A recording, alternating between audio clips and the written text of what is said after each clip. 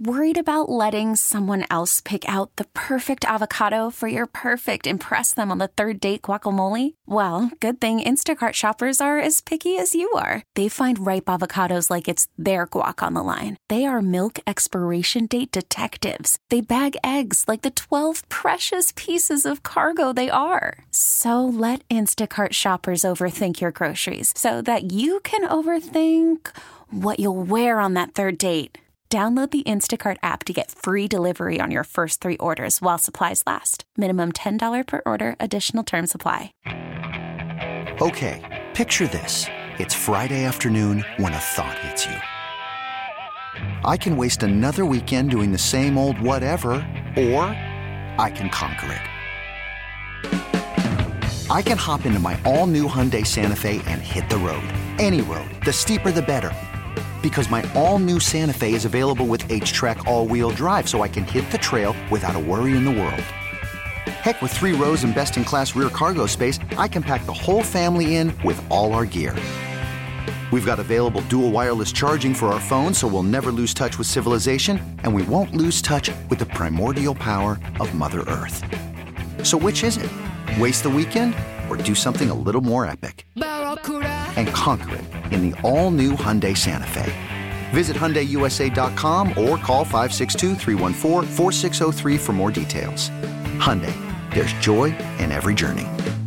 Presented by T-Mobile, the official wireless partner of Odyssey Sports. With an awesome network and great savings, there's never been a better time to join T-Mobile. Visit your neighborhood store to make the switch today.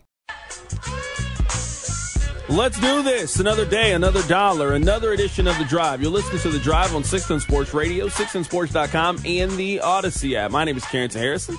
Excited to be here. Rob Britton is here as well, taking you up until 6 o'clock. No K-State basketball is going to preempt today's show. We have a lot to get into over the course of the next 4 hours. Coming up in 30 minutes. New Chiefs punter Matt Araiza, his lawyer is going to be on the show. You guys remember he got in some legal issues off the field. We're going to talk to his lawyer about that coming up in about 30 minutes or so. The lawyer for Matt Araiza is going to be on the show. We also are going to be joined by the general manager of the Kansas City Chiefs, Brett Veach. He and I got an opportunity to sit down and talk about the top storylines surrounding the Kansas City Chiefs heading into the offseason. We will play that for you coming up at 3 o'clock.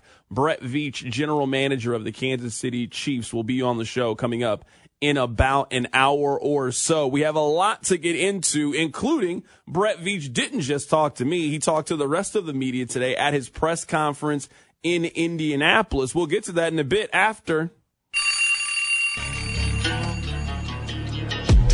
Pizza time on The Drive. Carrington, dial me up right now. 913-586-7610. Caller number 6 wins a pizza from our friends over at Pizza Tasio. Pizza Tasio is Kansas City's best New York style pizza, and they've taken over the town. They lovingly use 100% whole milk mozzarella, all organic tomato sauce with locally grown fresh ingredients, all made by KC guys who both know and love pizza. So whether in the mood for a whole pie or maybe just you're hungry for a couple slices, be sure to visit them now at pizzatasio.com. That's pizza, Tascio.com. I'd like for you guys to do me a couple of favors. Number one, I need you listening to The Drive each day at 2 o'clock. And you know what? I need you to tell one friend. You don't got to tell 2 friends. But if you want some of the best pizza in Kansas City, if you also want some of the best sports talk in the city as well, you know what? There's only one place to get it from, and that is right here on 610 Sports Radio, 610sports.com, and the Odyssey app.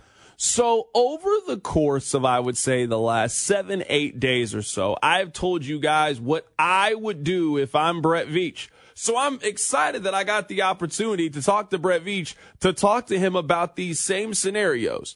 If I was the general manager of the Chiefs, I would franchise tag L'Jarius Sneed. One option is a $33 million franchise tag for Chris Jones. The other option is an $18 million franchise tag for L'Jarius Sneed. One franchise tag locks a player in to be the 3rd highest paid non-quarterback in the National Football League. That's not what the other franchise tag represents. I know that we have thrown out the possibility of a tag and trade, but I have just never seen that to be incredibly viable when you were talking about the amount of cap space that Chris Jones is going to command and going to lock up. I will say this. After hearing what Brett Veach had to say earlier today and talking to him for myself, I feel even more strongly in my take that the Chiefs here coming up in the next 5 to 7 days, I think we get an announcement that they are not franchise tagging Chris Jones and that they are going to allow him to hit the open market and allow him to hit free agency. And I expect sometime between now and next Tuesday of when this has to be done, I think that the Kansas City Chiefs are going to franchise tag L'Jarius Sneed. Here is what Brett Veach had to say earlier today at the NFL Combine. Yeah, certainly.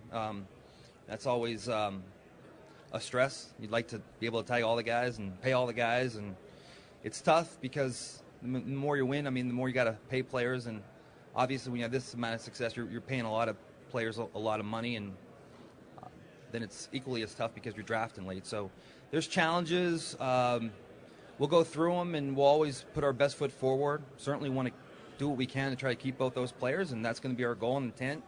Hopefully we're able to figure something out, but every free agency is different, unique, and crazy, and so, but we do have one tag, and I anticipate probably using it to help us, but I think our goal is to try to get both those players done and then work down the rest of our roster. That is Brett Veach, general manager of the Kansas City Chiefs, earlier today when discussing Chris Jones, the franchise tag, and L'Jarius Sneed. So, Rob, you and I think have been on slightly different pages when it comes to this. There are 3 options here. It is franchise tag the defensive lineman, franchise tag the corner, or not utilize the franchise tag at all. Now, I didn't get the tone that they don't plan on using the franchise tag at all. I think that you have two very incredible assets. I don't think that you can allow both of them to be able to hit the market freely and lose both of them to free agency, where the only thing that you get in return is a compensatory pick. But just one of the 2 players is going to be far easier to control and much easier to negotiate with long-term if that's what you want to do. Having L'Jarius Sneed play 1 season under the franchise tag, a year in which the salary cap is going to jump the way that it is, your roster can absorb the one-time L'Jarius Sneed tax, so to speak. But I don't know if your roster can hold Chris Jones, how much money he is going to be commanding, and the flexibility that you are going to need to go out and make the necessary re-signings. You want to bring back a guy like Drew Tranquill. Maybe you're interested in keeping a guy like Willie Gay Jr. There are obviously moves in free agents that need to be addressed and need to be figured out. But I came away hearing what Brett Veach had to say, and we'll play more of what he had to say, and we'll also catch up with them ourselves coming up in an hour or so. I feel even more strongly in my belief that the Chiefs are going to franchise tag L'Jarius Sneed by next Tuesday, and I think that Chris Jones has played his last game with the Chiefs. I just think he says he's going to use the tag, and I understand everything you're saying, but I think what is going to happen is in the next week, you're going to see Chris Jones get tagged strictly to protect him as an asset once free agency begins, and use the next 3 to 4 months, which is the tag window, to get a long-term deal done, which will create cap flexibility in the immediacy and in the long term, because you can funny money things up once long-term deals get done. I think they are going to tag Chris Jones with the intent of signing an extension with Chris Jones, and they are going to say, L'Jarius, thank you for your service in Kansas City, goodbye, because they have made players like L'Jarius Sneed a lot of money. They just have never made players like L'Jarius Sneed a lot of money here.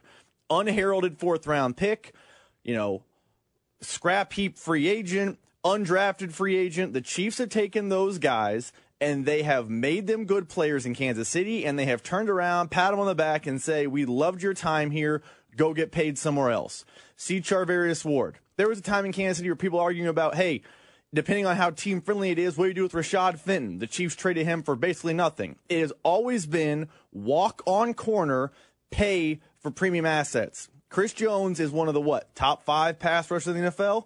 I think they're going to pay for that premium asset, and they're going to let the player like L'Jarius Sneed walk, thinking that they can find that player again because they've found that player over and over and over again. I want to play for you what Brett Veach had to say earlier today at the Combine. Here he is discussing meeting with agents and trying to get a deal done with both of their top free agents, Chris Jones and L'Jarius Sneed.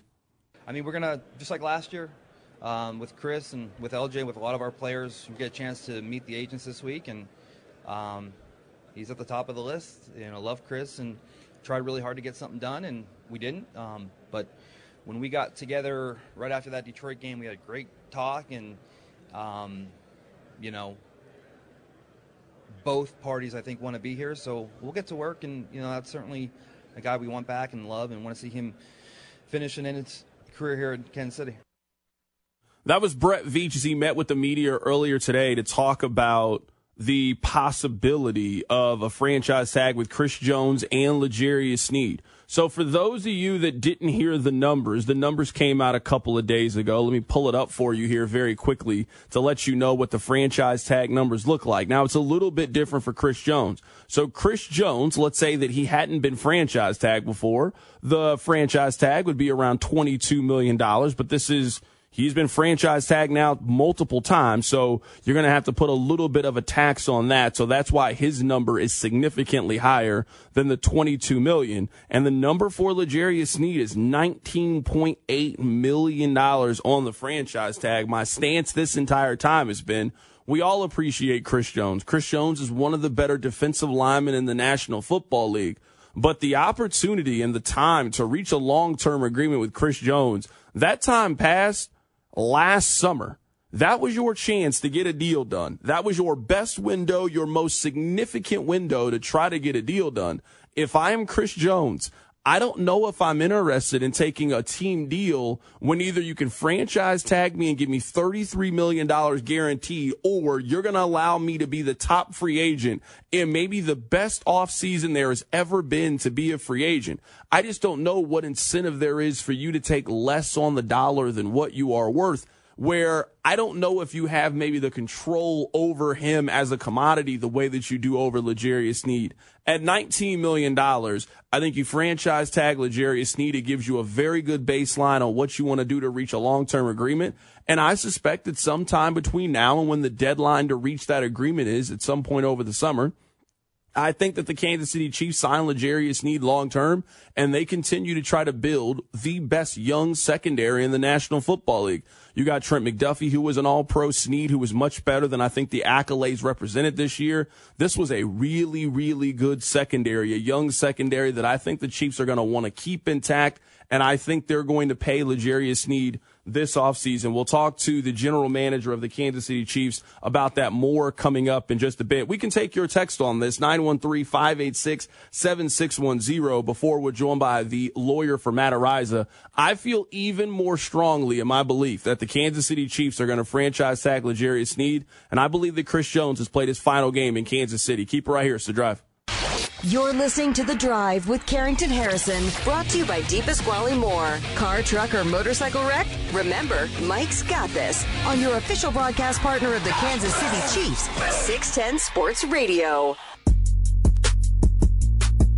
Download the Odyssey app and listen to The Drive with Carrington wherever you are.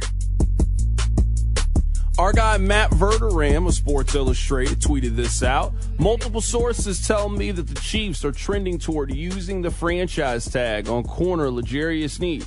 I'm told while nothing is 100% at this stage, the likelihood of Sneed being tagged is around 75 or 80%. That's from my guy Matt Verderame, who is very plugged in with the Kansas City Chiefs organization.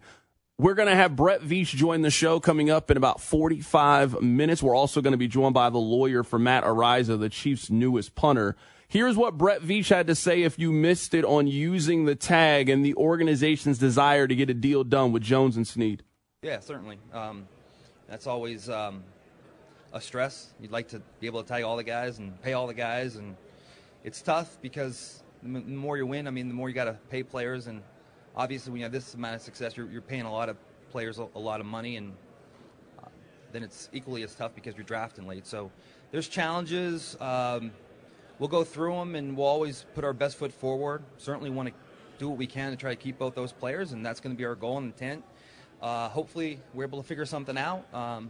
But every free agency is different, unique, and crazy. And so, but we do have one tag, and I anticipate probably using it to help us, but I think our goal is to try to get both those players done and then work down the rest of our roster.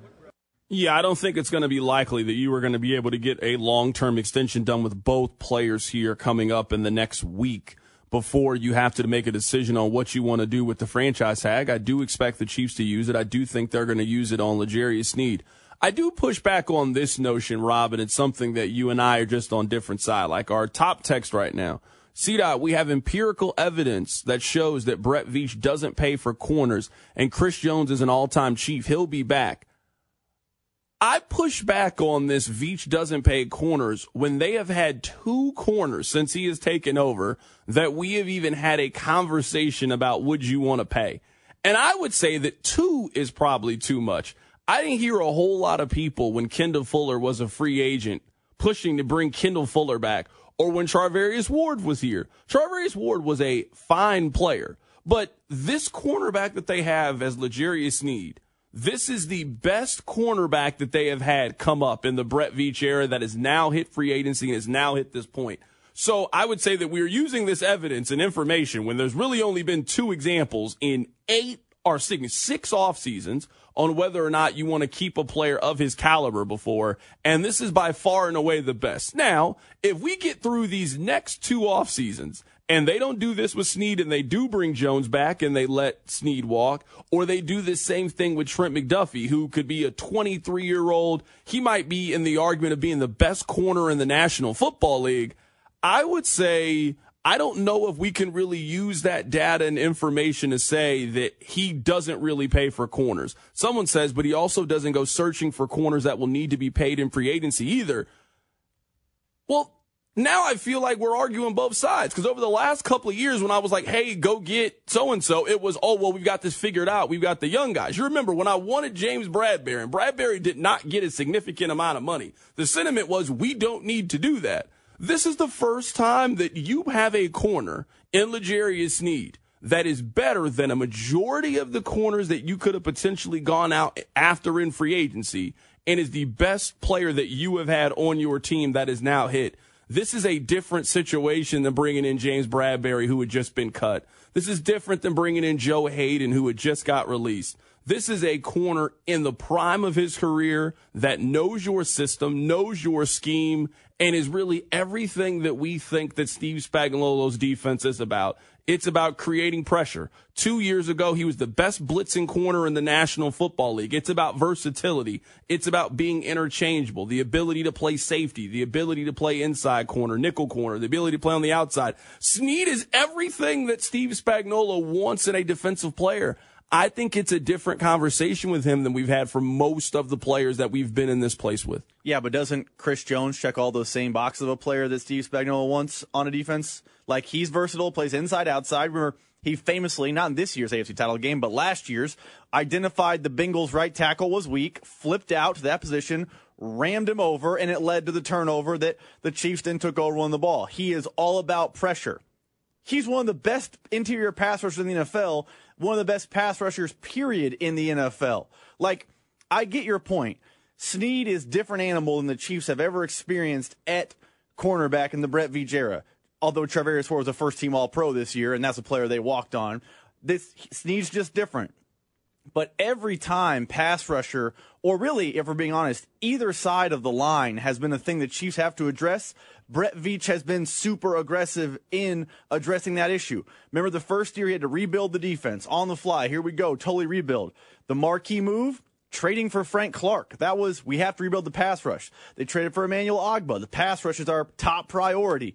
The ensuing year, they brought everyone back because it was, hey, it's pass rush time. During that first Super Bowl year, Terrell Suggs, pass rush.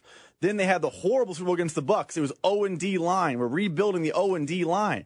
He has historically been an offensive and defensive line where you win in the trenches guy, and we'll figure it out elsewhere. I don't think that just stops one offseason because they have a really good corner in the prime of his career. I think they realize we have a really good corner and a really good pass rusher. We value pass rush more because we always value the trenches more. Text line 913-586-7610. CDOT, if Veach wanted to pay Sneed, why did he wait until now when he's the oldest and most expensive corner? They've also drafted several corners over the last couple of years, including trading up for McDuffie in the first round. I would counter with, we've never really seen them pay anybody early other than Patrick Mahomes. Who's the player that Brett Veach, early on in their contract, they have negotiated with and signed to a long-term deal? They haven't done that with anybody other than Mahomes. So, I mean, if we're going to say that conversation, we're going to have that same conversation here coming up next season about Creed Humphrey. We're going to have that same conversation about Trey Smith. We're going to have that same conversation about Nick Bolton, who is now due up for a deal. They've just never really negotiated early with players. They've usually gotten everything they could out of the rookie deal, and then at the end of it is when they've negotiated. This is the first time we've started to really have any of those issues where there was a player whose rookie contract was up that you now wanted to keep long term. Think about those early draft classes. We weren't having this conversation about paying McCole Hardman early or some of their other players. They just haven't had many of those guys that have come up. So some of the debates that we are now having, we have just not been in that position with the Brett Veach era, because now his draft picks and the guys that you have used to now get to this point, this is the first time that they've been eligible to now go get paid. Didn't he try to re-sign Orlando Brown, though? It's not his draft pick. But he definitely tried to lock up Orlando Brown long term. And he failed. He failed. And he failed. He absolutely failed. That happened. It didn't get done. It didn't get done twice. But you mentioned, hey, historically, when his guys have come up, he hasn't paid any of them. He's walked on all of them. He actively tried to lock up Orlando Brown Jr. Also, I know it was his second. You're right. And really quickly, though, but they did franchise tag him one time. They didn't let him outright walk in free agency. That's they true. then franchise tagged him the first time. They then tried to negotiate. So I'm assuming they tried to negotiate with him before his deal was up. He was unwilling to do that. They then franchise tagged him. It bought you a second window to try to negotiate with Orlando Brown Jr. He then said no again. You were not going to franchise tag him the second time. Like, they exhausted all of the rookie contract and rookie control that you have over Orlando Brown before they did that. They have not done that yet with L'Jarius Sneed. They are now about to do that with L'Jarius Sneed. And I know that you and I are a little bit different when it comes to value of contracts, etc. But if I had told you, now with what we know about L'Jarius Sneed, like, we have now seen him play, that he signed coming out of college, he signed a 4-year, $3.9 million deal. It is now going to be, if you franchise tag him, it is going to be a 5-year, $20 million deal for L'Jarius Sneed.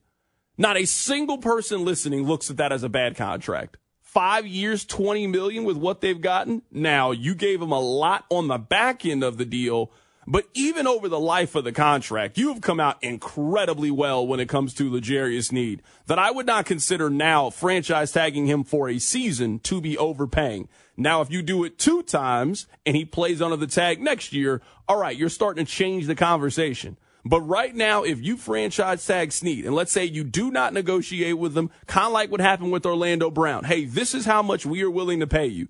If you're telling me you got 5 years of service with Sneed for $20 million was about what it would be, you came out all right. I guess in the sense of a 5-year, $20 million deal, you're right.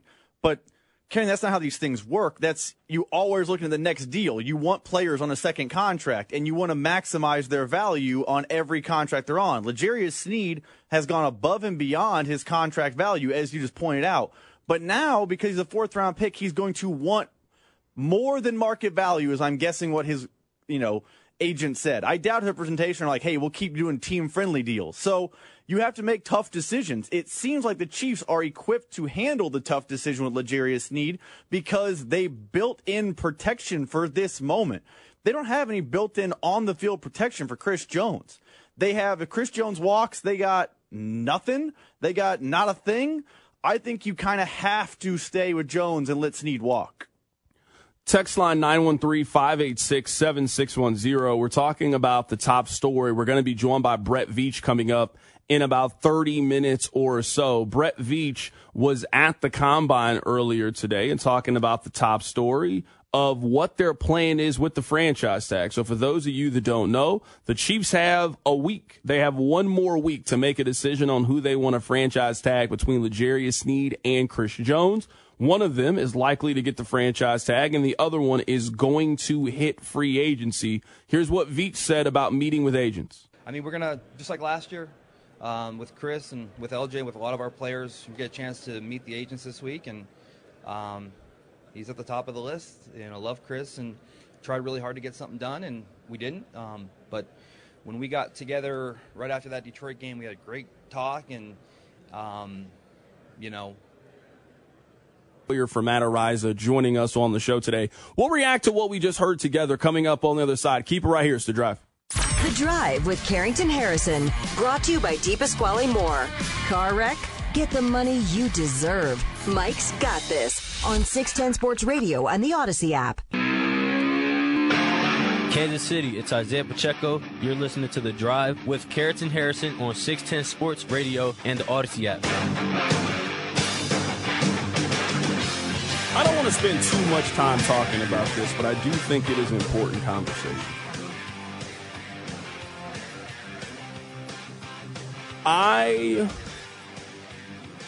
Rob, I remember when I maybe fully understood the Me Too movement. Like, I remember the exact, date and time that it happened to me. And you remember when it was a really big thing on social media. And I remember seeing a lot of women that I knew post their stories onto the Facebook feed. And just, you have no clue. Like, these are not conversations that you have with your female friends at times, or family members, or people that you went to class with. These things don't come up. And a lot of the conversation was around, these are things that we say, but people just don't believe us that these happen. I remember thinking, oh, so kind of like racism. Like, you will say, oh, this thing happened. Like, no, it didn't happen. Like, yeah, I'm telling you, this happened. And it clicked for me in a way like, oh, this is real. This is serious. And my thought process on started to change. And I think around that same time, America's did as well. I'm not here to lecture you about the times that we live in, but we all are aware of 2024 and how things sort of operate. I cannot imagine being a 21-year-old individual who you have finally achieved your dream. You have made it. You were drafted by an NFL team. You were given the opportunity to go to camp, compete. You then outright won the job. And as you are entering the National Football League, you then get an allegation that you are a part of a gang rape in 2022. That happened. You, Matt Araiza, no, you did not participate in this. You were not even physically there once the act happened. And then the 16-month time frame of you trying to clear your name. And I do think it's important to have this story is, I will feel very differently in this if he was ever charged. I'd feel differently if he had reached a settlement in this. But the fact that Matt was pretty strong in the, I will not settle. I did not do anything wrong. I am not paying for this. I did not do it. I am here to completely clear and exonerate my name.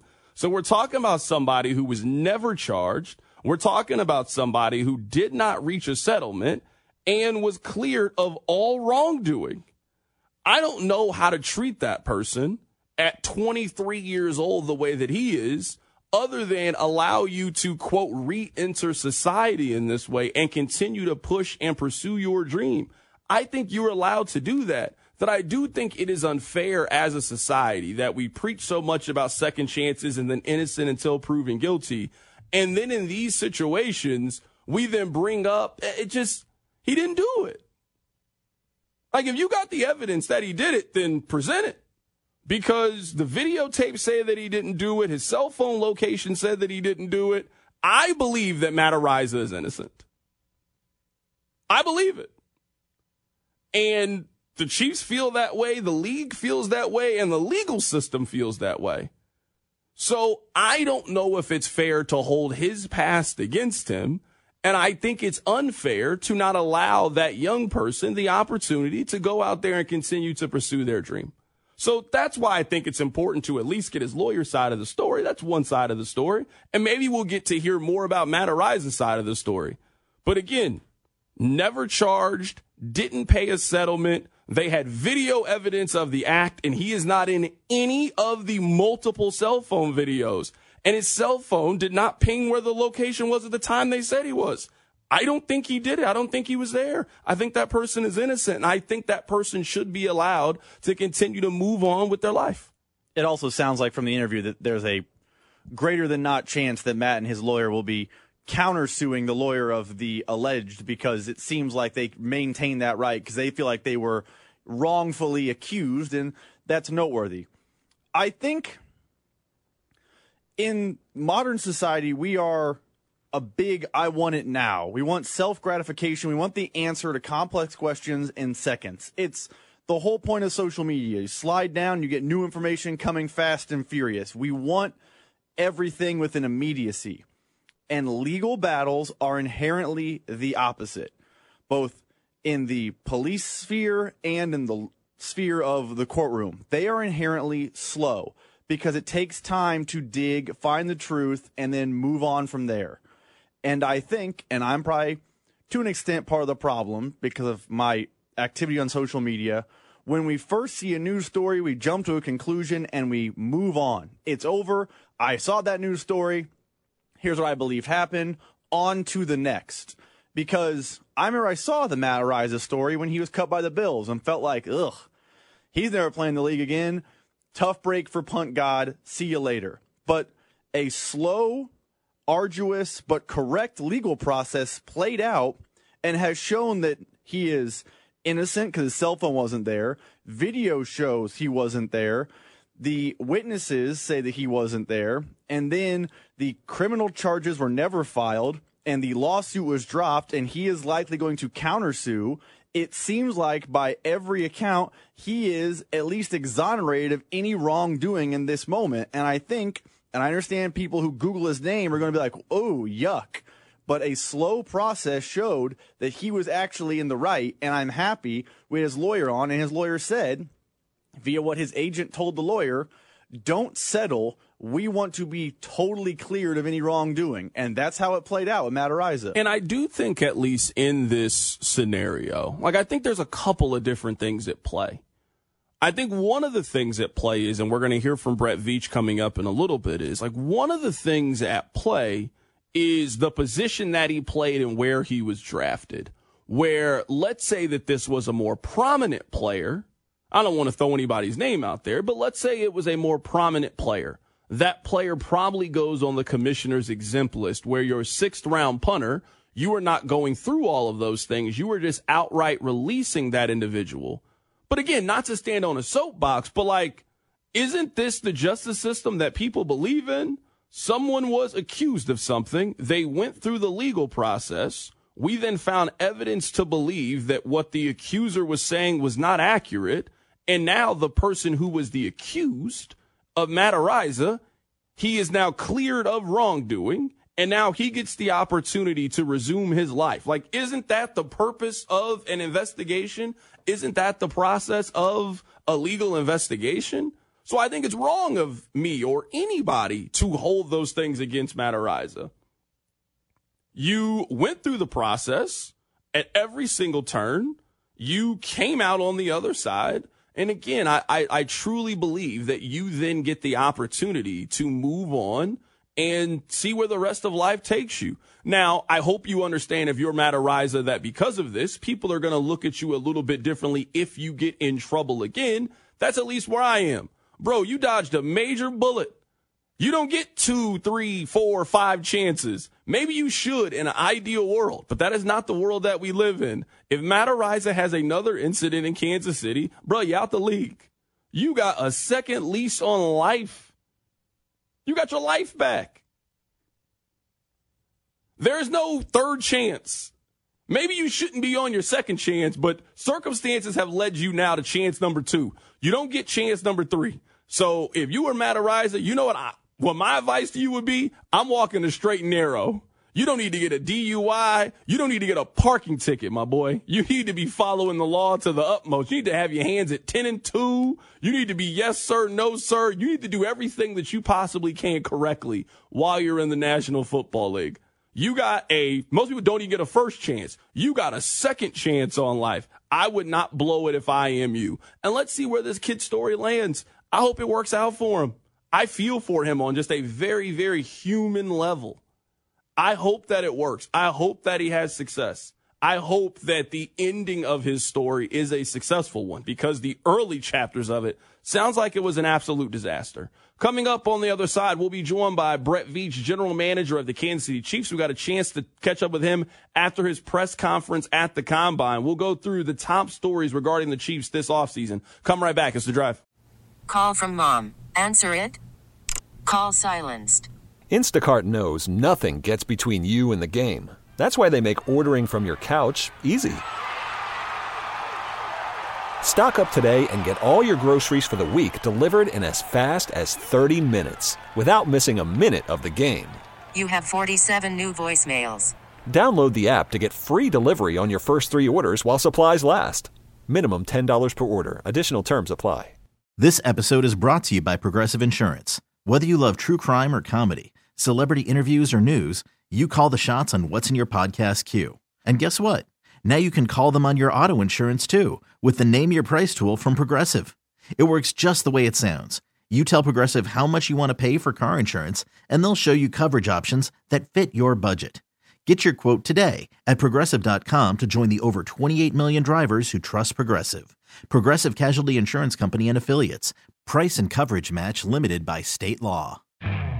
You could spend the weekend doing the same old whatever, or you could conquer the weekend in the all-new Hyundai Santa Fe. Visit HyundaiUSA.com for more details. Hyundai, there's joy in every journey.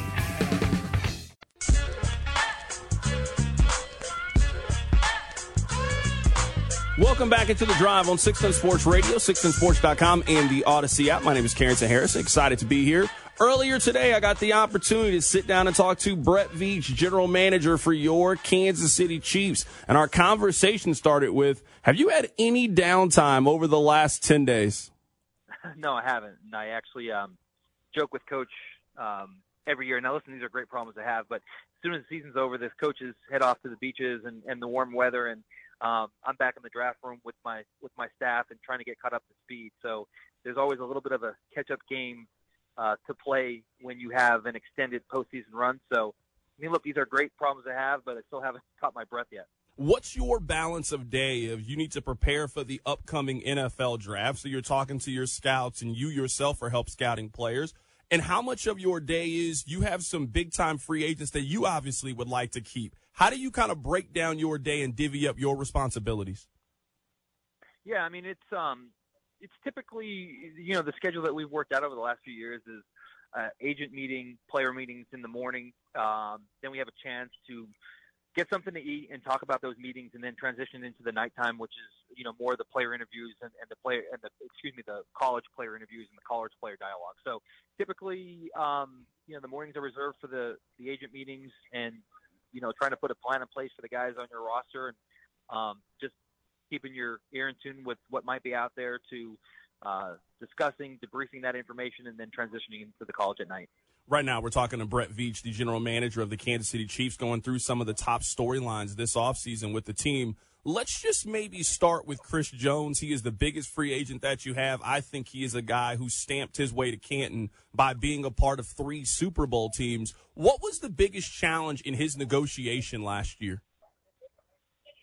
Well, I think it's every year when you get into these are never easy, and there's, these are great players, and, they deserve a lot of money, and it's just a matter of, where we are both in the short and long term and making it fit. And, we ran into some hurdles last year, and, as everyone knows, Chris didn't play that opening game, but I give him credit and the Katz brothers credit because, right after that game, we had a really good talk, and he came into the building and, we had a heart-to-heart for about 30, 45 minutes and kind of laid it all out on the table. And, we talked about how this would go this season and what the steps would look like moving forward. And, we left it as we're going to get out in front of this and, we're going to pick up where we left off and just basically hit the pause button as in where we left it last year before, or right after that Detroit game. So here we are now. We're back in Indy, and we've had some great initial dialogues over the phone, and now we're going to hit the play button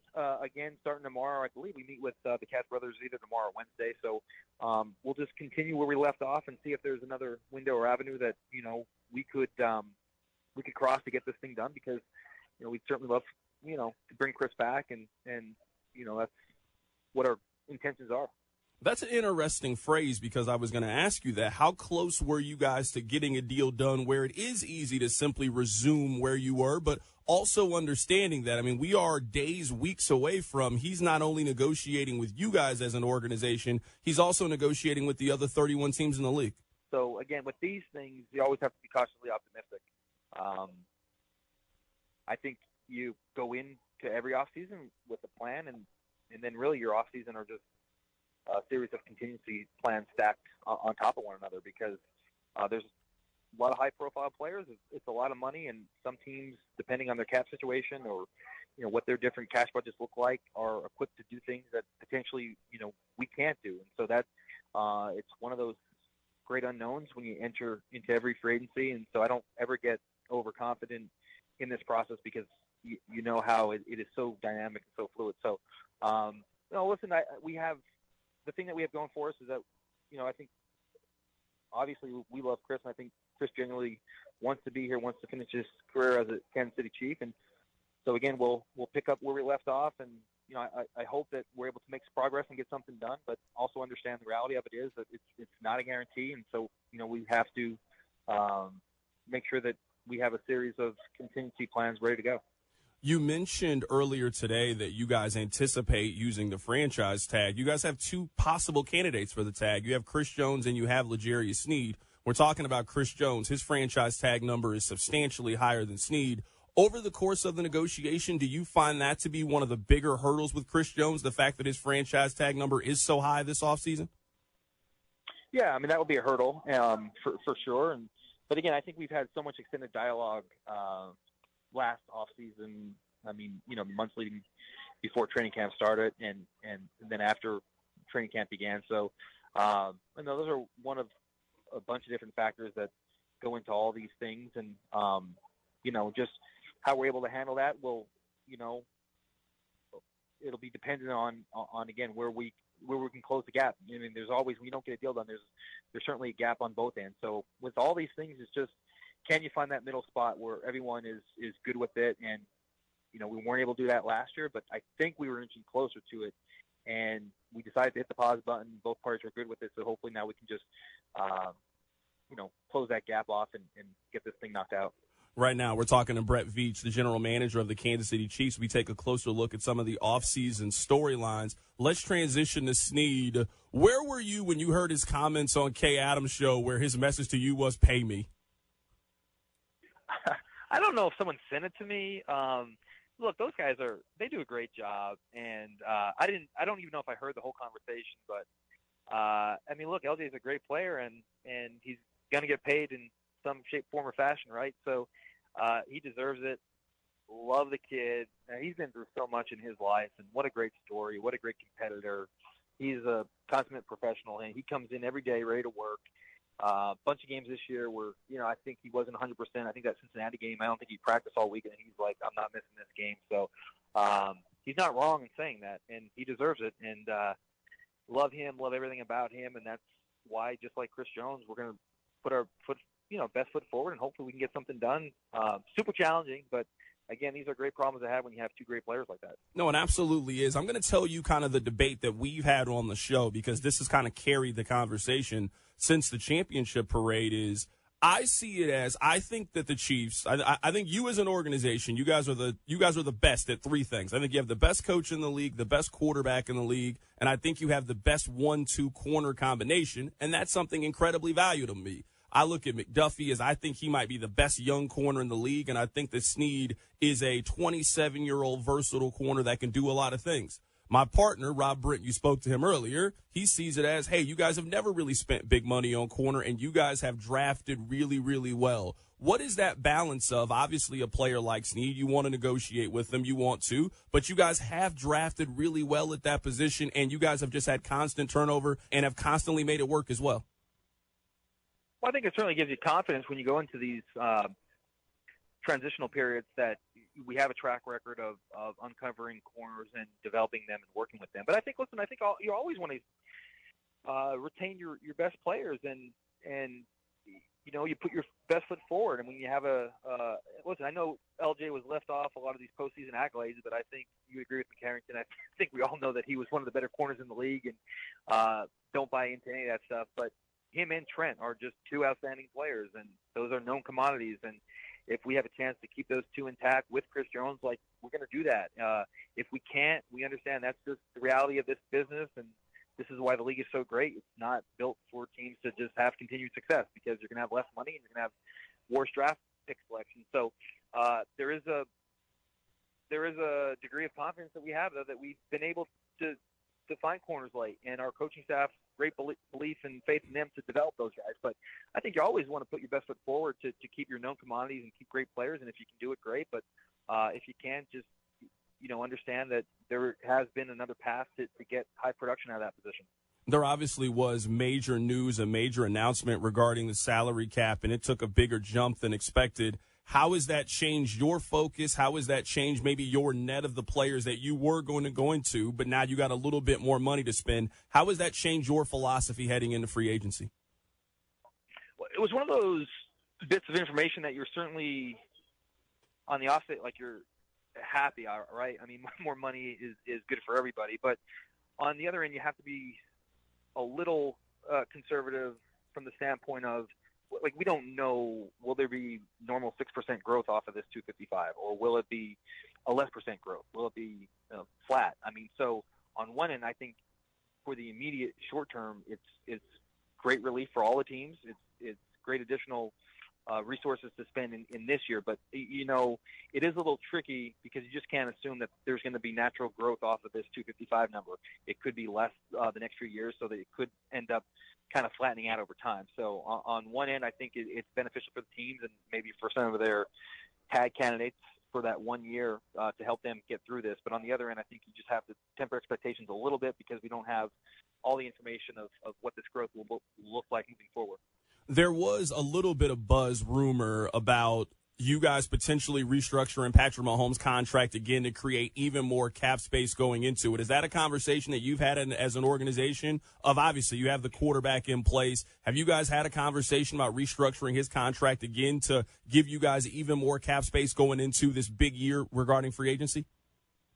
I think when we go through these processes with the players and free agency, I think it's the part of that unique relationship we have with Pat, and that's always something that we have the ability to potentially use at any given time. And we work through those things, and I think it's comforting knowing that we have that kind of relationship with Pat and we have that flexibility built in within the contract. But that's more along the lines of letting the natural course of business take place. Let's go ahead and see if we can get these guys done and see what these structures look like and what these cash flows look like, and then know that we have that to utilize if needed. And we also have a great relationship with him and a great understanding of just kind of working through these things as a team like we always do.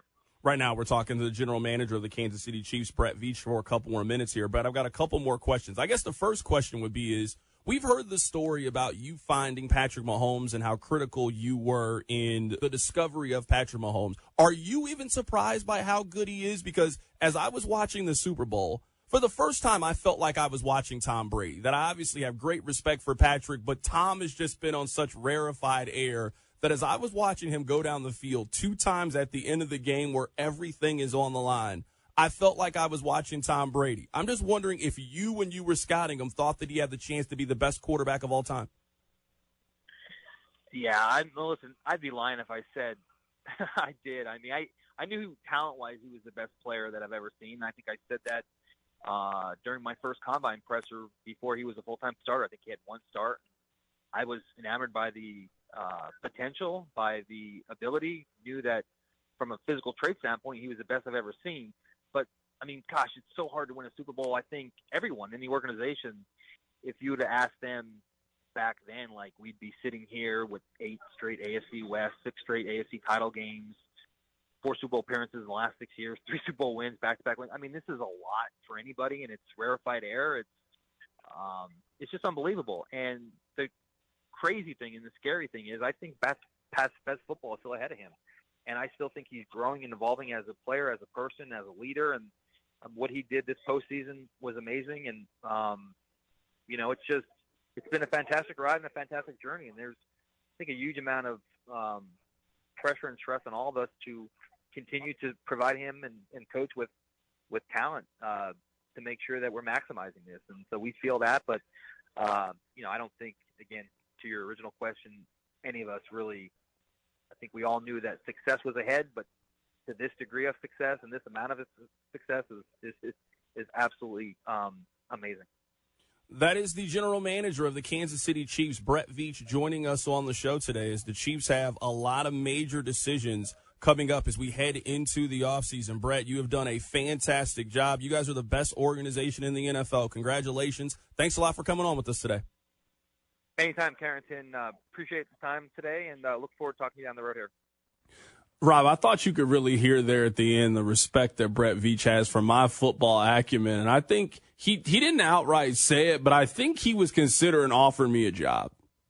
Just like, hey, I've heard your show before. You obviously know what you're talking about. We have room for you in the front office here. And I could use a right-hand man. I mean, his right-hand man is gone. He's now in Carolina. He's going to try to help them turn that thing around. And I think he's looking for a right-hand man. And, I mean, I like working here with you. But maybe this is what I'll do. Let me go infiltrate. Let me go work for the Chiefs a couple of years. Let me kind of, get my stature up, and then I come get you, and then you can be my right-hand man. You can be the right hand of the right hand. What you think about that? I don't think it's a coincidence his longest answer of the entire interview was the one where you said, hey, Rob has this theory, and he was like, it clicked in his head. That's a great theory. Everything else, like 30 seconds of, yeah, good point, Carrington. All right, let's keep this thing moving. But you said, hey, Rob has a lot of confidence in your ability to draft corners. Where are you at? I'm going to do a minute 12 in this answer because I know that's a great question because it came from Rob. Coming up on the other side, society is, well, I'll explain. Keep it right here. It's The Drive. You're listening to The Drive with Carrington Harrison. Remember to follow the show on the Odyssey app or wherever you get your podcasts. Brought to you by DePasquale Moore. Car wreck? Get the money you deserve. Mike's got this on 610 Sports Radio and the Odyssey app. I'm Sandra, and I'm just the professional your small business was looking for. But you didn't hire me because you didn't use LinkedIn Jobs. LinkedIn has professionals you can't find anywhere else, including those who aren't actively looking for a new job, but might be open to the perfect role. Like me. In a given month, over 70% of LinkedIn users don't visit other leading job sites. So if you're not looking on LinkedIn, you'll miss out on great candidates like Sandra. Start hiring professionals like a professional. Post your free job on linkedin.com/recommend today. T-Mobile has invested billions to light up America's largest 5G network, from big cities to small towns, including right here in yours. And great coverage is just the beginning. Right now, families and small businesses can save up to 20% versus AT&T and Verizon when they switch. Visit your local T-Mobile store today.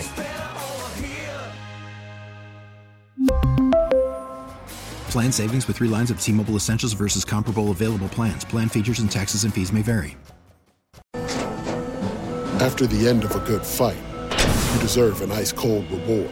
Modelo, the mark of a fighter. You've earned this rich golden lager with a crisp, refreshing taste. Because you know, the bigger the fight, the better the reward.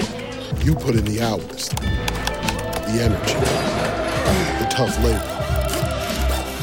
You are a fighter, and Modelo is your reward. Modelo, the mark of a fighter. Drink responsibly. Beer imported by Crown Imports, Chicago, Illinois.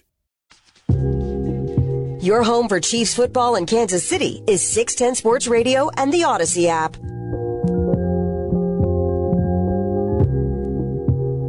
I want to share with you 2 stories that came across my desk earlier today because I think they're worthwhile in talking about them. Now, I know that some of you make it seem like all you care about is sports, but I know that not to be the case. Sometimes you go to movies. Sometimes you watch television with your wife. Sometimes you go to concerts. Now, I'm planning on going to a concert later this week. Drake is going to be here. J. Cole is going to be here. And I'm going to the show. You going to all 3, or? I will be at the first one. I will not be at the second one. He's doing 2 nights. I plan on being at the first night. I would go to the second night. I just don't want to pay for the second night. I do not want to pay to go back to the show. And a major reason why I don't want to pay to go to the show is concerts have gotten really expensive, Rob. They have become a luxury item. So I was reading this story, and this story was by Billboard, that venues are frustrated because Gen Z doesn't buy alcohol the way that other generations have bought it.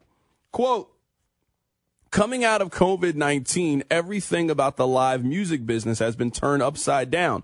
We weren't really sure why the numbers were like this, and then we took a deeper dive at every event that was aimed at a Gen Z crowd, and we saw that the numbers were much different. So the Gen Z crowd, Rob, they have noticed when the show is directed towards them, they usually sell about 25 or 30% less in liquor sales than they do for maybe a show that's skewed for an older crowd. And then comes on and say that Gen Z doesn't drink as much. They usually eat edibles, and they do these things before they come to the show. And they've also noticed that marijuana use is higher at these shows than at some of the other shows.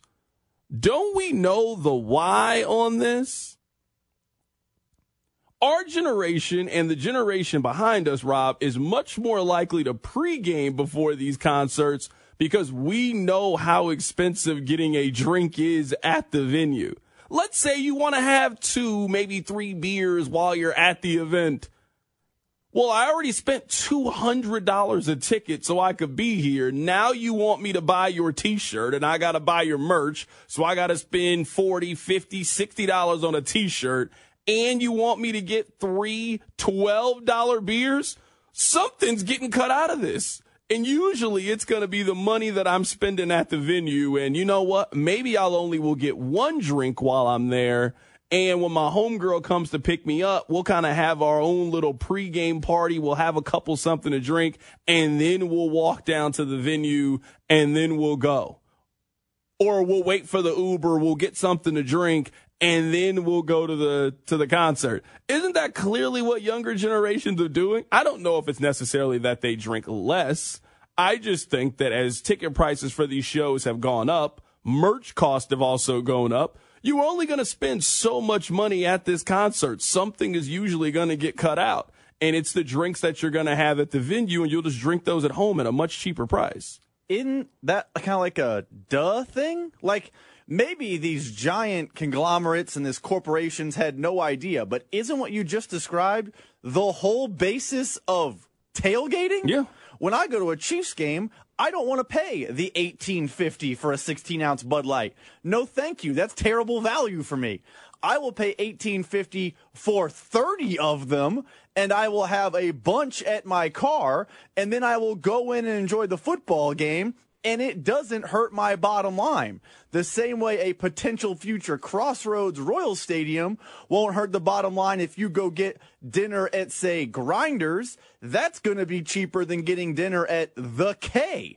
This just seemed like an obvious thing to me. I can't believe corporations took this long to catch on. Yeah, no, I was reading this story. It was a very intriguing story, kind of what their conclusions were and why they thought this. And yeah, I really think it is that, you know, going to a concert has gotten relatively expensive, I would say, for the most part. And not just for, you know, it's always been a little bit of a premium for the good seats. I mean, now just to even get in the venue for the seats that used to be $75 to $100, those seats are now $200 to be able to go to some of these concerts. And I just think that we are being stretched so thin in other areas. You are usually going to make decisions. You're usually going to cut back on something. And I think that's just a couple of drinks that you have at the venue when you are enjoying one of these shows. Another thing that is changing. Now, we've heard of this before. They call it like dynamic pricing or flex pricing. The Royals do this. If it's a game that they know people want to go to, they're going to charge a little bit more. So if you're planning on walking up and you're going to buy a ticket at the venue for the Red Sox on a Friday night, that ticket is going to cost a little bit more. Airplanes work this way. Hey, this seat can be cheaper, but now we all understand the concept of dynamic and flex pricing. Wendy's is thinking about doing this. Listen to this. The latest Baconator isn't the only new item hitting Wendy's menu. The fast food giant planning to test out dynamic pricing as early as 2025. It's a practice that charges different prices for the same items based on demand throughout the day.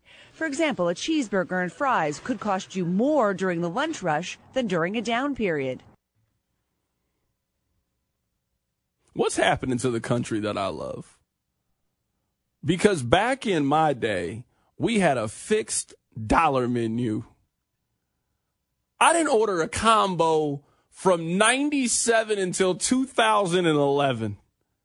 I went into McDonald's and I knew exactly what I was going to get. 2 McDoubles, no onions, and a fry. And I was going to get the water cup, and I was going to finesse it and get the high C orange. I had my order down packed. I didn't eat a Big Mac during this time frame. I didn't eat a quarter pounder during this time frame. 2 McDoubles, no onions, and a fry. Thank you. Every single time. Now you try to get a McDouble, it's $2.29. You try to get a McChicken, they charge you 75 cents extra for cheese. They charge you for the lettuce. They don't even have a value fry anymore, or if they do have a value fry, it's really like 6 of them. And now they're going to have dynamic pricing. Well, have you noticed that all the McDonald's food isn't the same price? Have you noticed that all the Chipotle, like, go to 2 different Chipotles, Rob. Go to this one that's right over here by the station and go to the one closer by your house and tell me if it's the same price for the burrito. What happened to this country, man?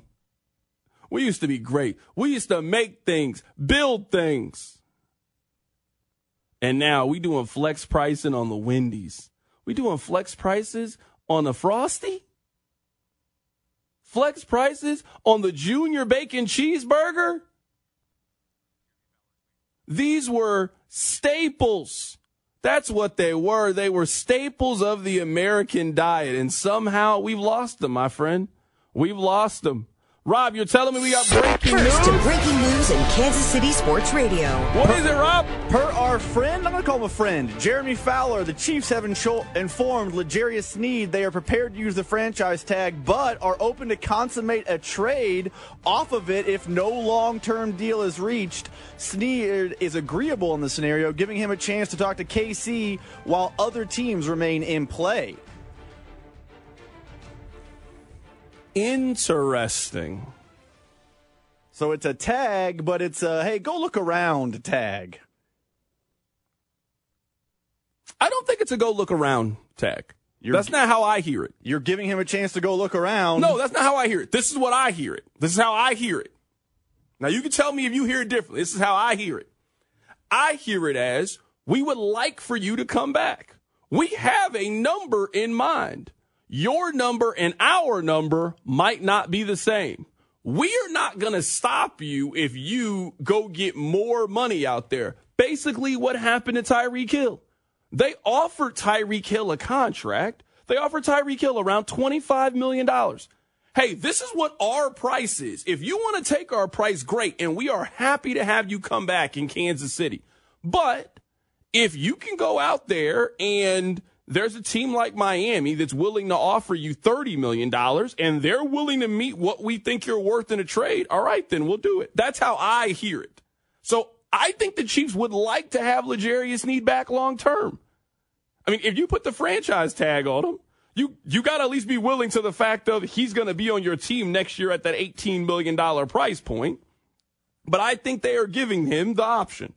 Hey, let's say in this scenario, you can come back with us for the 18.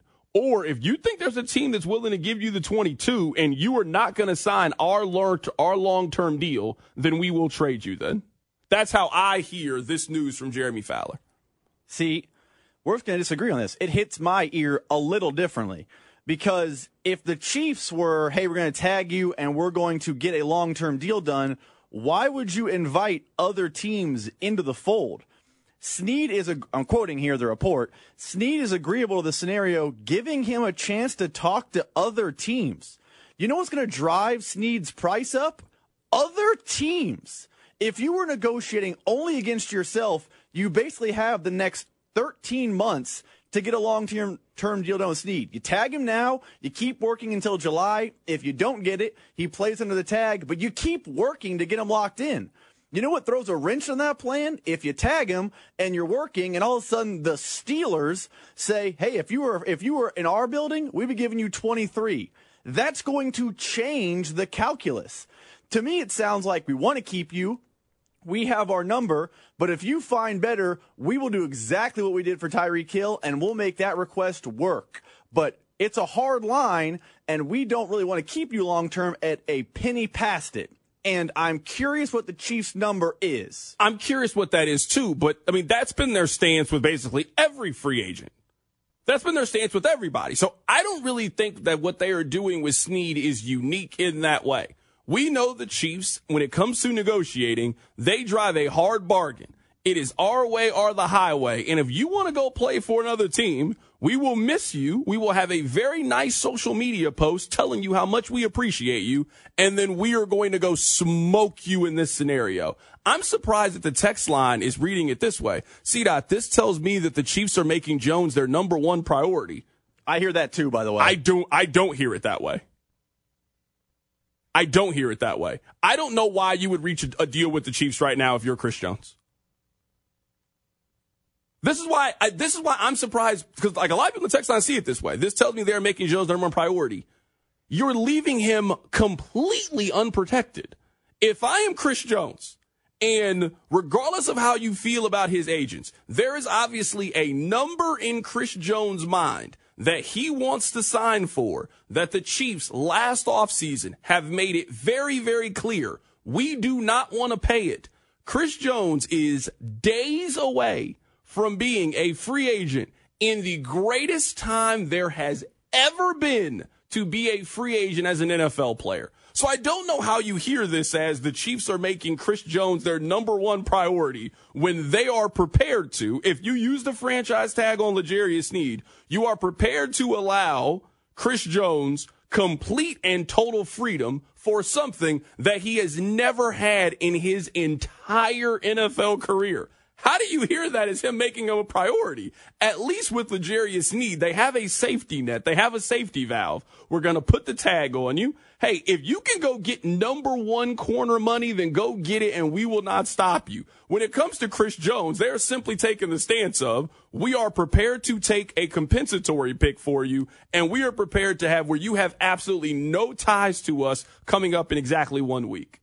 It is 1 week. If you've done all of this and you were Chris Jones and you missed all of training camp last year and you missed an entire regular season game, you're now about to give up free agency 1 week before it starts? Hold out for 1 more week. It hits my ear the same way it hit my ear when they tagged Dee Ford.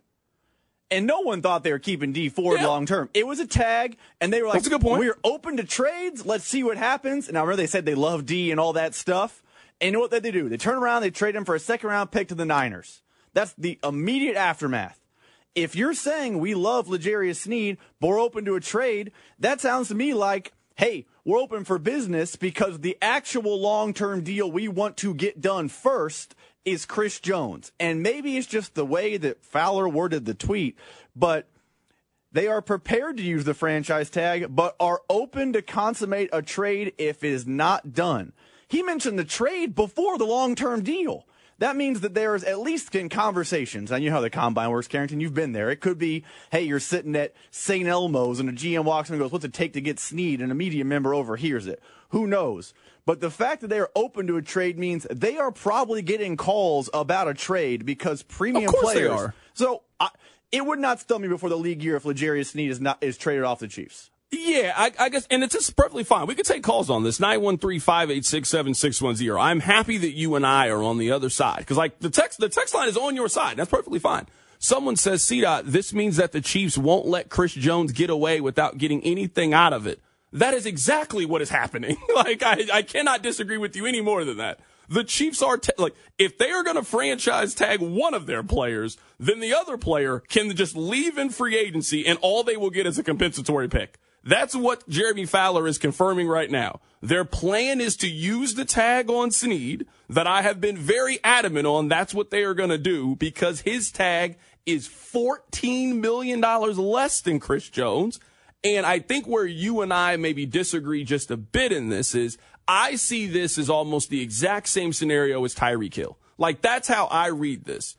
So if you guys missed it, Jeremy Fowler, the Chiefs have informed L'Jarius Sneed they're prepared to use the franchise tag and are open to consummate a trade off of it if no long-term deal is reached per source. Sneed is agreeable to this scenario, giving him a chance to talk with the other teams while Kansas City remains in play. This isn't that much different than what happened to Lamar Jackson. Now, it was a little bit different. You remember, he got the non-exclusive tag, so they would have had to give the Ravens 2 first-round picks. But this is basically what the Ravens allowed Lamar Jackson to do. Hey, you play for the Ravens, but if you think that Atlanta is going to make you the highest-paid player in the league, then go talk to the Atlanta Falcons. Come back to us with the offer. Come back to us, and then we can talk about it. All this really ensures for the Chiefs with Sneed is, at a baseline, they think they'll get a second-round pick or better for L'Jarius Sneed. So this doesn't guarantee that he's going to be on the team next year, but it at least gives you a baseline where, hey, Sneed, we're not letting you do whatever you want. There's going to be some guidelines to it. Worst-case scenario is you come back to Kansas City on a 1-year, fully guaranteed deal. Maybe best-case scenario, if you're Sneed, is you sign a long-term extension with Kansas City. Or the other scenario is, hey, we are happy to let you talk to, other teams. Now, if I'm the Chiefs, I'm putting some parameters on it. You're not going to Buffalo. You're not going to Baltimore. You're not going to Cincinnati. But, hey, if you want to talk to the Philadelphia Eagles, go ahead. We give you permission to go talk to the Philadelphia Eagles. And if the Eagles are prepared to make you the highest paid corner in the National Football League and they want to talk to us about how to make that happen, we'll listen to it. That's how I hear what they're doing. And again, that is not anything different than what happened with Tyreek Hill. The Chiefs had an offer on the table for Tyreek Hill. Tyreek Hill would not accept an offer. That was a good offer. $25 million would have made him the third highest paid wide receiver in the league. And he said, no, I want to be the highest paid wide receiver in the league. And then they agreed to trade him. So 2 things real quick and over against break. First and foremost, this sounds to me a lot like the Chiefs are open for business with this player, the same way the Ravens were with Orlando Brown Jr., because that's how the Chiefs got him, the same way the Chiefs were with Dee Ford, and the same way Clark was from the Seahawks. It does not sound to me like the Chiefs have a long-term number, a long-term plan in mind that involves L'Jarius Sneed, and they are open for business. Secondarily, Nate Taylor, friend of the show from The Athletic, will join us in 20 minutes to discuss this report, as he has now confirmed it on social media per multiple sources. He also points out the deadline for a deal is likely the draft, as that was the timeline for all those players I mentioned before. So I think there might be like a lot of disagreements. I mean, maybe not you and I have. You and I are on different sides of this. Someone on the text line is like, C-Dot, what if we trade Sneed, our first-round pick, and his second for Justin Jefferson? I don't think that L'Jarius Sneed is worth as much as you guys think that he's worth. And I obviously think very high of L'Jarius Sneed. I don't think that Sneed is maybe worth what you guys think that he's worth. Let's do this on the other side. I want to go through the last tag and trade candidates and kind of see what you typically get. How many of them have been corners in this scenario? How many of them have been corners? This is interesting. Somebody says, hey, you guys sound way too excited that we might lose both players. Honestly, I'm just happy something's finally happened. It's been 10 days of just inactivity. There's been nothing and speculating about what's going to happen. At least we got something finally. From Jeremy Fowler of ESPN, the Chiefs have informed L'Jarius Sneed that they are prepared to use the franchise tag and are open to consummate a trade off of the tag if no long-term deal is reached per source. That is from Jeremy Fowler. We got Nate Taylor of The Athletic about to join us in 20 minutes. We'll get his thoughts on this breaking news. Keep it right here. It's The Drive. You're listening to The Drive with Carrington Harrison, brought to you by Di Pasquale Moore. Car, truck, or motorcycle wreck? Remember, Mike's got this on your official broadcast partner of the Kansas City Chiefs, 610 Sports Radio. Baseball is in full swing. NBA playoffs are heating up, and your NFL team is gearing up for training camp. Listen to the latest on the teams you love here on the Odyssey app. The biggest sports radio stations in the country, providing unrivaled local coverage of their teams, all in one place. Exclusive interviews with players, coaches, and team executives, streaming live and always available on demand. Stay in the know with your favorite teams right here on the Odyssey app.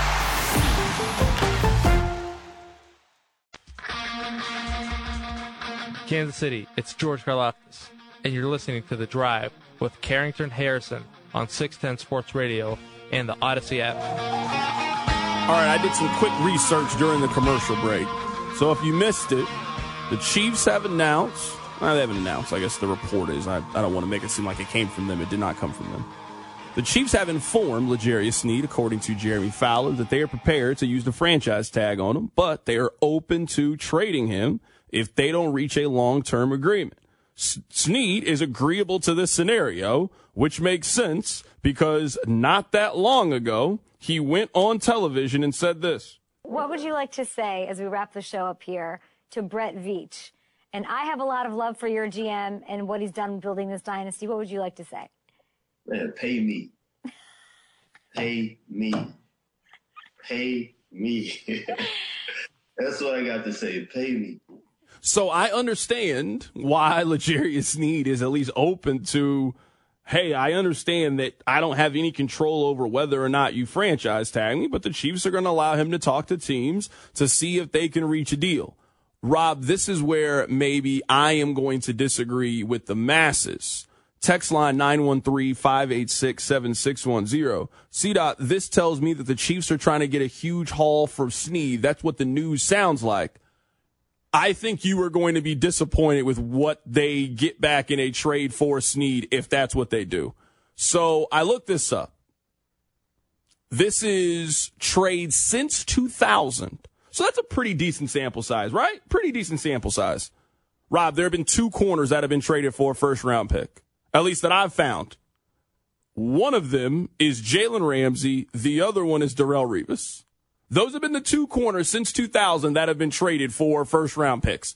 I love L'Jarius Sneed. He is not Darrelle Revis or Jalen Ramsey. You are not getting a first-round pick for L'Jarius Sneed. Not close to getting a first-round pick for him. I think the most realistic trade is, I actually think it's Darius Slay. Darius Slay in 2020 was on the Lions. He was seeking a new contract. He didn't reach a new contract. He got traded to the Eagles. He signed with the Eagles. He signed a 3-year, $50 million deal. He got back a third and a fifth. Now, maybe it's a second and a fifth, so it's a little bit better than what you got for Slay because he is a younger player, but Sneed is also probably a better corner historically than what L'Jarius Sneed has been. I think that's probably closer in line to what Sneed is worth in this market because you have to remember that you have to turn around and then pay him as well. If you're the team that's trading for him, you are not getting a first-round pick, in my opinion, for L'Jarius Sneed. So me and you are on the same page. I think a first-round pick for Sneed is very much off the table. I would be floored if the Chiefs got a first for Sneed, but, you know, Brett Veach is very good at his job. I hope he is able to do it. I would say, and maybe this is 6 in one hand, half a dozen in the other. I was looking at Marcus Peters' deal. The deal that the Chiefs sent Marcus Peters to I believe the Rams the first time. Yeah. Now, he was still on his rookie deal, so it's not exactly apples to apples, but I would say coming off that season, Marcus Peters had definitely more accolades on his Pro Football Reference page than L'Jarius Sneed did, and they were able to trade Marcus Peters to the Rams for a second and a fourth. That's probably the haul that I would imagine, maybe a second and a fifth because of the rookie deal. But I imagine if you get a second and a mid-round pick, you'll see fireworks going off at GEHA Field like it's about to be kickoff because they would have gotten the maximum value from the player, and they don't then get strapped to the $20 million tag when they're able to walk away. No, and you're right. We're 6 in one hand, half a dozen in the other. You and I are, I think, using pretty comparable picks for who that player could be. I'm looking at a team like Philadelphia, for example. So Philadelphia here, let me pull this up. Philadelphia has the 50th pick in this year's NFL draft, and they're going to have a few compensatory picks. I'm sitting there looking at it. That's probably what gets this deal done, if I'm being honest with you. Like, a team like Philadelphia, I don't know if the Chiefs are trading L'Jarius Sneed to the Buffalo Bills. Like, I'd be surprised if they did.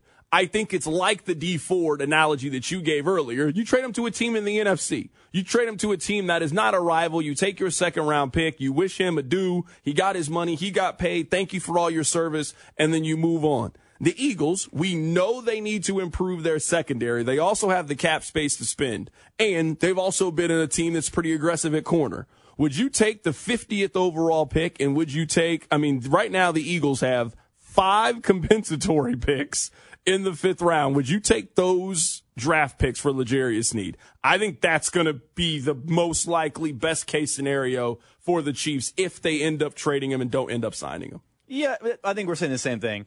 An early round pick, not a first, and then 4th, 5th, comp pick in the 5th, something around those lines. I could see the Chiefs walking away with 2 picks in some form or fashion if they are able to trade L'Jarius Sneed. One question I have for you, and Nate Taylor will join us here in about 7 minutes. Does this hit your ear like they're not going to extend him long term? Because everyone on Twitter is reporting that they are trying to sign him long term, but will trade him if a deal cannot get done. It is not hitting my ear like they're going to work overly hard to get him locked in long term. It's hitting my ear like trade is the most likely outcome. Is that where you're at, or are you still open to the possibility that Sneed, we get the breaking news sounder, hits a 5-year, whatever $1 million deal with the Chiefs? I think they're going to trade L'Jarius Sneed, but maybe not for the reasons that you think they're going to trade L'Jarius Sneed. If you are Sneed and you gave that soundbite, I don't think that you are.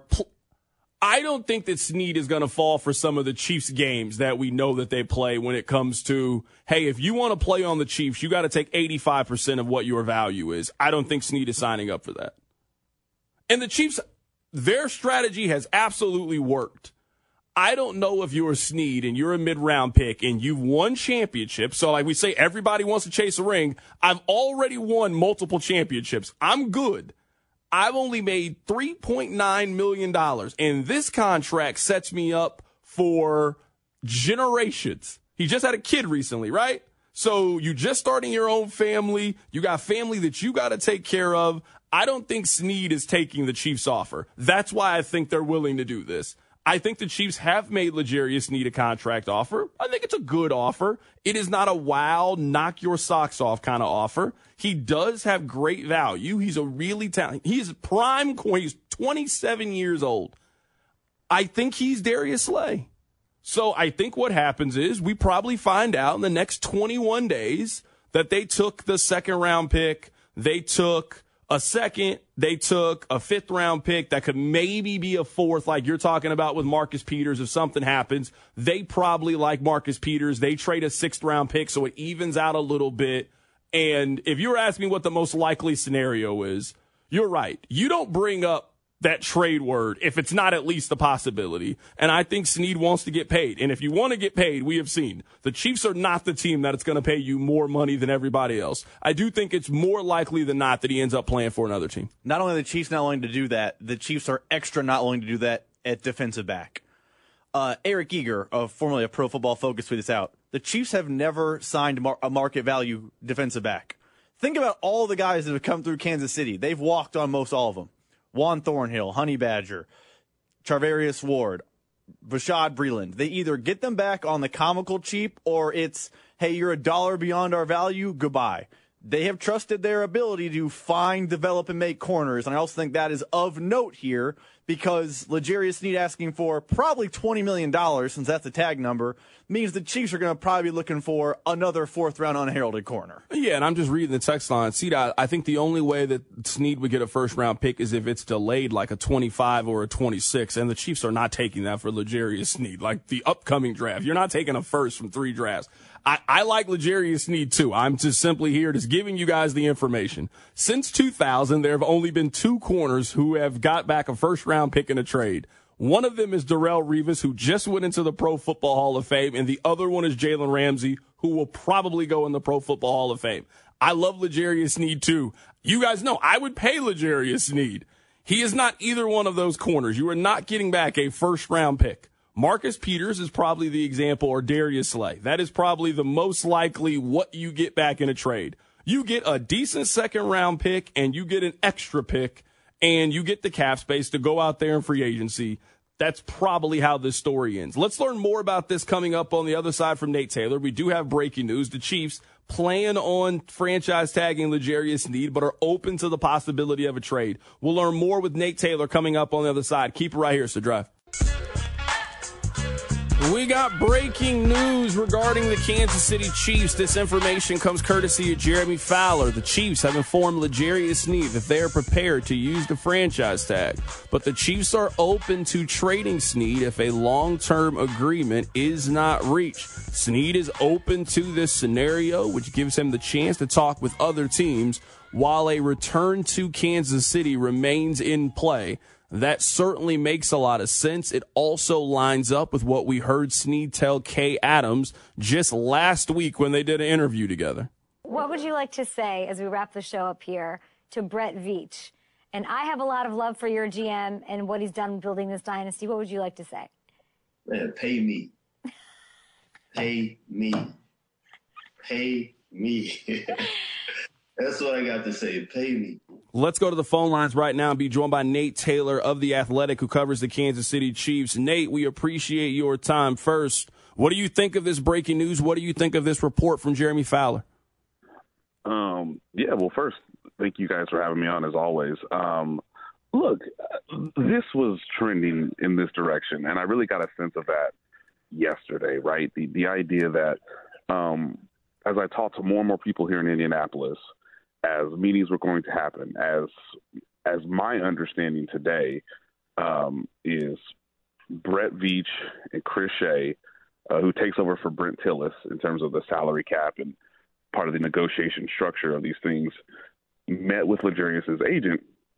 It became clear that the franchise tag was likely going to be used. The question then became, well, how would it be used? Would it be used for him to, not only prevent him from free agency, but to obviously have him play on that sort of 1 year, essentially $20 million deal? Or are you using it for what we learned this afternoon, which is either you are using that to start a baseline to re-sign him to a long-term extension, or you're using it to create leverage to at least get something in return instead of just having him walk in free agency and you receive nothing, obviously because he's now fulfilled his 4-year rookie contract. So there will be a collection of teams, I believe, who are interested in L'Jarius Sneed just because he does play one of the premier positions and he has built a reputation for being one of the best pure shadow coverage corners in the league. But the Chiefs are still, I believe, motivated to try to see if it's possible to get a long-term deal done that allows him to be amongst, as I always say, Carrington, one of the highest paid players at his position, not the highest player at his position. So, Nate, I think this is a very important distinction, and we got the time to really go through this because there's a lot of kind of things that permeate off of this. I hear this very similar to what happened to Tyreek Hill. The Chiefs offered Tyreek Hill a contract. It was $25 million. He wanted $30 million, so they were open to trading him. So I hear this news with Sneed, kind of what you just said. Hey, we are happy to have you come back, but we are happy to have you come back at our price. If that's not what you want to sign with, then, hey, if you go get a deal from the Atlanta Falcons, we are happy to talk to the Atlanta Falcons about fair compensation as a trade for you, but we are not going over this amount. So I at least think there is a chance that Sneed comes back, but I think if we are playing this thing out realistically and Sneed wants to get paid, then he is most likely going to get more money from outside of Kansas City. Right. I do think that's where, especially with the way, and I always want to remind us, not just the way Brett Veach has operated in his front office, but the way Clark Hunt has operated, right? Clark Hunt is comfortable giving close to the top of the market. Unless you Patrick Mahomes, you're not getting at the market or top of the market. So if you're L'Jarius Sneed in his representation, well, you understand that, right? But at the same time, L'Jarius has been very upfront about his desire to want to play and continue to play with the Chiefs. The fact that he has the role that he's always wanted since he basically proved himself as a starter, as a rookie, which is I'm the number one corner, I cover the number one receiver, and oh, by the way, my abilities lead to us winning. So the Chiefs have done everything right in terms of drafting, developing him. Now it's about, does L'Jarius, as we've always talked before, what are you most concerned with? Is it making the most money, or is it making good money? Not franchise tag money, of course, because that's basically only on a 1-year deal, and that sort of creates a gamble because if you get hurt, obviously, that obviously lowers your value. when you do become a free agent the following year? Or do you want to be someone that makes 17, 18 million a year, 16 million a year, but like your spot on the roster is going to be guaranteed for 2, maybe 3 years, and then obviously you can get the free agency at the age of 30. L'Jarius right now is 27. So all these factors come into question.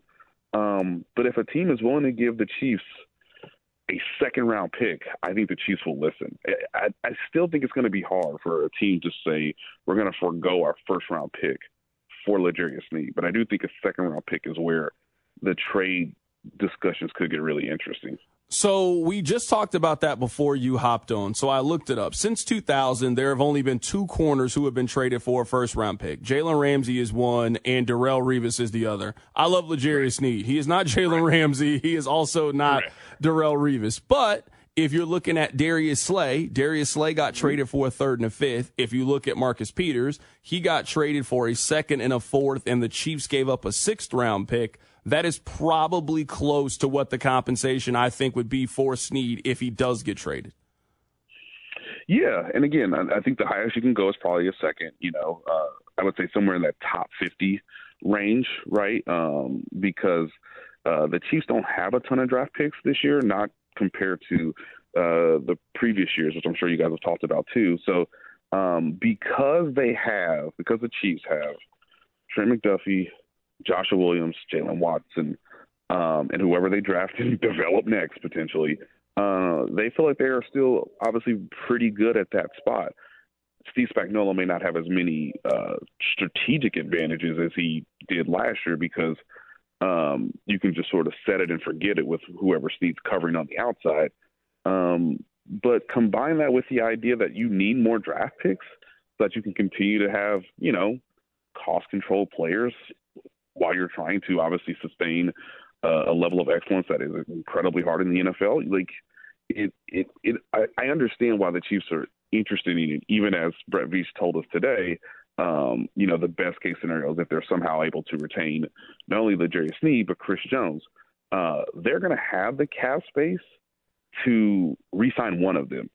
Again, it becomes really fascinating in how much cap manipulation you can do to get a good chunk of available salary cap to at least retain both of them for the next 2 seasons.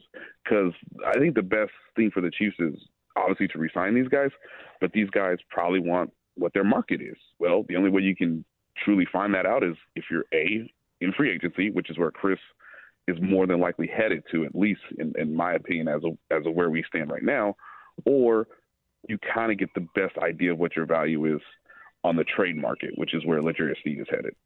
Let's cut this thing in half. Just 50-50 on one side, 50-50 on the other side. Give me the percentage that you think L'Jarius Sneed, we'll get to Chris Jones. Give me the percentage that you think Sneed is on the team next year. Give me the percentage that you think he is not on the team next year.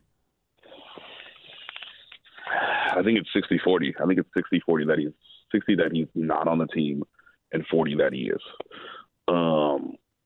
When you allow the player to start talking to other teams in lieu of a potential trade, usually the trade happens.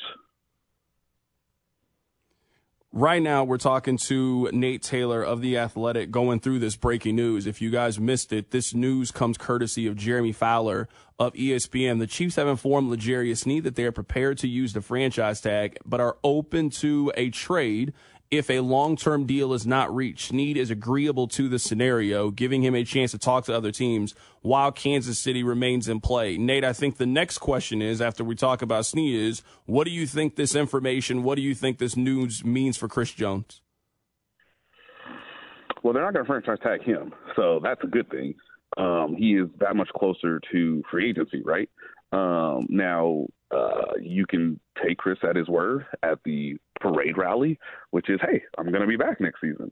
But I want to remind people that they should really look at TJ Watt's contract in contrast to, say, Nick Bosa. He's not making Nick Bosa money, or the Chiefs aren't going to offer him Nick Bosa.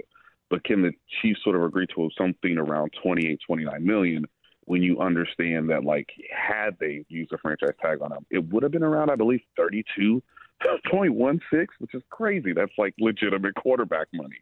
So obviously he's going to be 30, but he's still their best defensive player. Everybody knows that.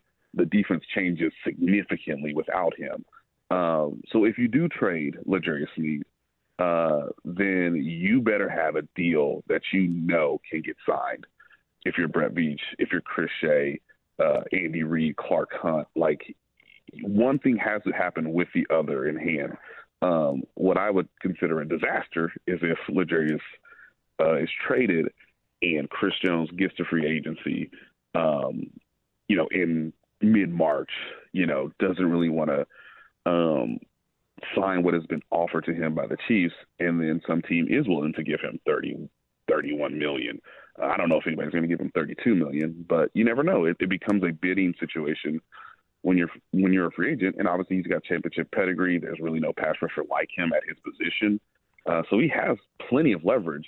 But Chris has always said he wants to play for the Chiefs. He's written on record on Twitter that he will never play for another franchise. Well, if that's the case, and if the Chiefs want that to happen, you kind of make this move with L'Jarius, the potential of him being traded, so that you have the cap space to take on somebody who is going to make near quarterback money as your top pass rusher, your top leader, and your best player on defense. And I hear what you're saying, and it certainly sounds noble, but I was going back and I was reading some of your old reporting. The Chiefs offered him a 2-year, $54 million contract that's fully guaranteed. So you can tell me how much you don't want to play for another team. They offered you $54 million guaranteed, and you were like, nah, I'm good. I need more money. So like most people, there is a price, there is a number in which you are willing to walk away from it. And at least my argument for Chris Jones is, if you have done all of this over the course of the last 10 months, you are now 1 week away from free agency. Yep. You are 1 week away. So as much as you want to be in Kansas City, that is still a possibility. I owe it to myself to at least listen to what these other organizations have to say and at least take a visit. Everything I did last summer was to get the most money possible. Now you are 1 week away from the money in the best possible year to be a free agent. No, I am not taking a hometown discount right now. And yeah, let me remind everybody that the cap jumped up $30 million. So, there's money to be made out there. And so if we both agree with that, Carrington, I would also advise Chris Jones. Yes, if you're willing to push it this far, yes, go to free agency. See what your actual maximum value is for teams who have the available cap space. If that is the case, and that happens, how many days do the Chiefs give him? Because at some point, you got to move on. You got to go to, as Brett likes to say, the contingency plan to the contingency plan. So, I mean, do you give him a week to sort of get, to be fully courted, to be recruited, to be, wined and dined by whoever, whichever, owner wants to, pluck him from the Chiefs? At some point, you got to say, hey, man, we would like for you to sign this, or will we have the right to match whatever offer is available? And if that's the case, then, you sort of see where it goes. But it does lead us to a very intriguing March, where usually the Chiefs are trying to make one or two splashes in free agency.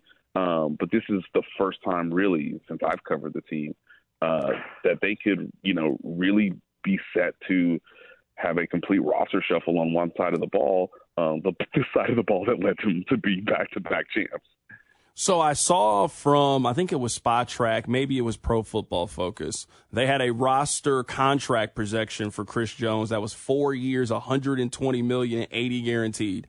I don't think Kansas City is willing to spend that much money on Chris Jones. Do you think they are?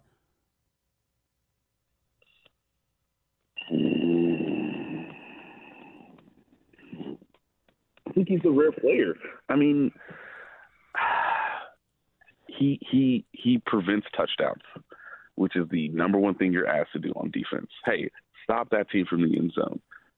The easiest way for them to do that is to have that guy healthy, to have that guy obviously rushing from the inside, from the outside. Obviously, you can build a plethora of blitzes because of his presence, which is what Steve Spagnuolo has been excellent at.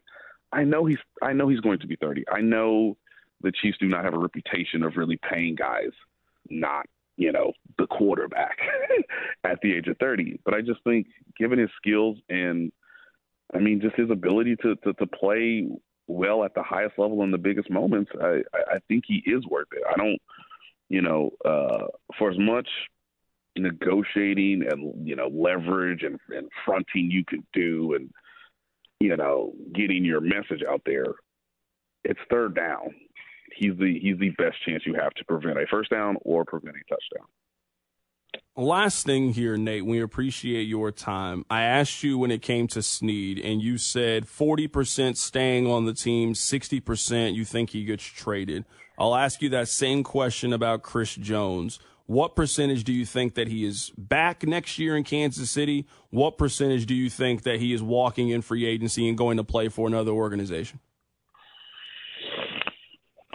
You know me, Carrington. I'm an optimistic person. I will say 55% that Chris is back and 45% that he walks. And kids, with each passing day, those numbers can reverse more and more. I cannot express enough how much Patrick and Travis have been in his ear to express to him how valuable he is to the team and why he is needed for them to continue to win, especially if they want to be, the rarest of teams that, somehow wins 3 championships in a row. It's hard to argue them being able to do that without him, right? Without him playing, obviously, at a high level. So Chris understands that he wants to be valued. And it really comes down to, what is Clark willing to pay? Yes, the cap went up this year. Yes, you may trade a really good corner in L'Jarius Sneed and get something in return. That's, honestly smart general managing if you weren't going to resign him to a long-term deal or he just wasn't going to be a part of your plan based on the business side. I think I'll try to do more reporting around this, but again, I'm sort of projecting that by agreeing to potentially trade L'Jarius Sneed, you have pretty much said, we gotta re-sign this dude. Because he plays a premier position and he's one of the best pass rushers in the league. And he's probably going to go into the Hall of Fame. And if you want to actually win a third Super Bowl, he gives you the best chance to do that alongside Andy Reid, Patrick Mahomes, Travis Kelce, Steve Spagnuolo. The list goes on, but he's got to be included in that list. So even though it's almost 50-50, I do give the Chiefs a slight advantage, at least right now, obviously, as we head closer and closer to free agency. All right, I have one more question here, and it's related to this. It's related to it, but by what you said, because you said you're optimistic that they get a deal done. I'm not optimistic for the reason I gave you of you've gotten this close to free agency. You need to take free agency, and some team is going to come in and wow you with an offer that you will be unable to say no to. Let's say that these two sides, Chris Jones and the Chiefs, reach a deal.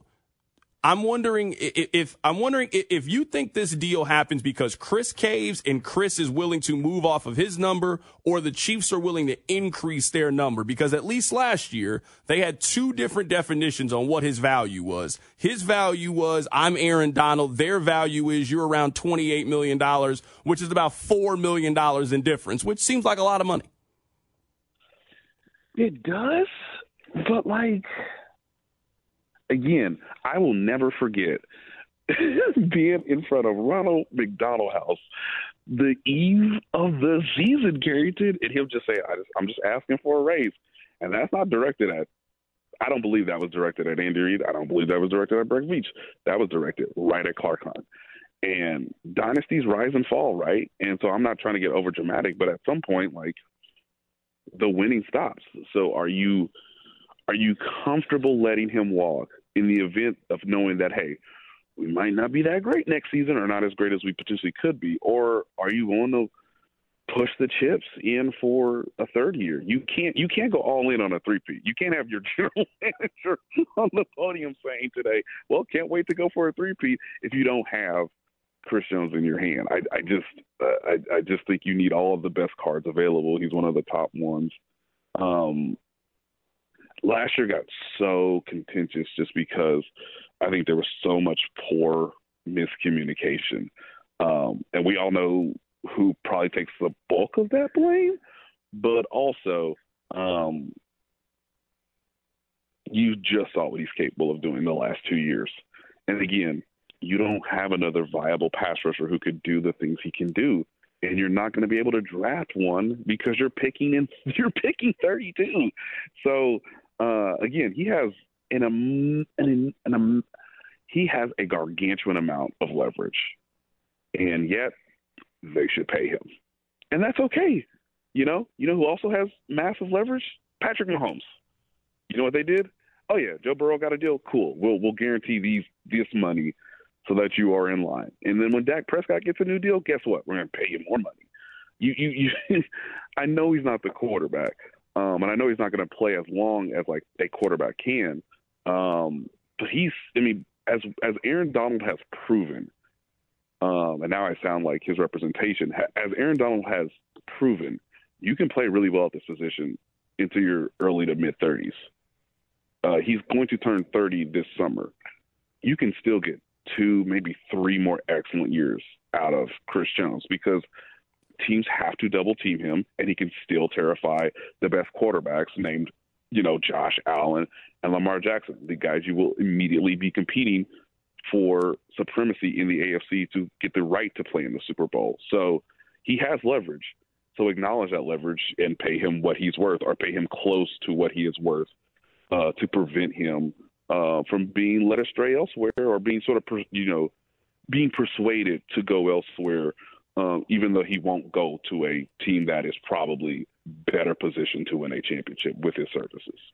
That is our guy, Nate Taylor of The Athletic, joining us on the show today for the breaking news. The Chiefs, it would appear they're going to franchise tag L'Jarius Sneed, but they are open to trading L'Jarius Sneed. What does that mean for the Chiefs corner? What does that mean for Chris Jones? Certainly a very interesting offseason with 2 major decisions for the 2-time defending Super Bowl champion. Nate, we appreciate you hopping on for this breaking news, my man. I appreciate you. Yeah, man, anytime.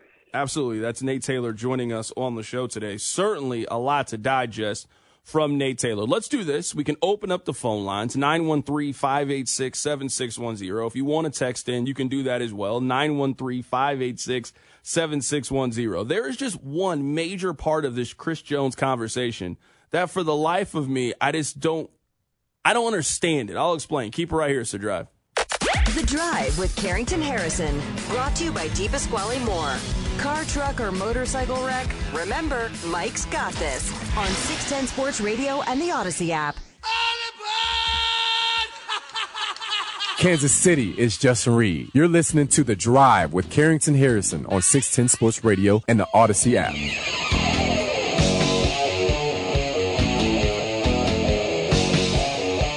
Welcome back into The Drive on 610 Sports Radio, 610sports.com, and the Odyssey app.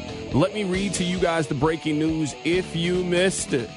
We got real news with the Kansas City Chiefs. It's been a while since that's been the case. But according to Jeremy Fowler of ESPN, the Chiefs have informed L'Jarius Sneed they are prepared to use the franchise tag and are open to trading him if a long-term deal is not reached. Sneed is agreeable to the scenario, which gives him the chance to talk to other teams while a return to Kansas City remains in play.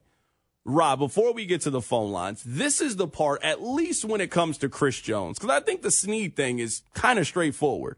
Hey, we're going to put you on the franchise tag. I believe that the Chiefs have offered L'Jarius Sneed a contract.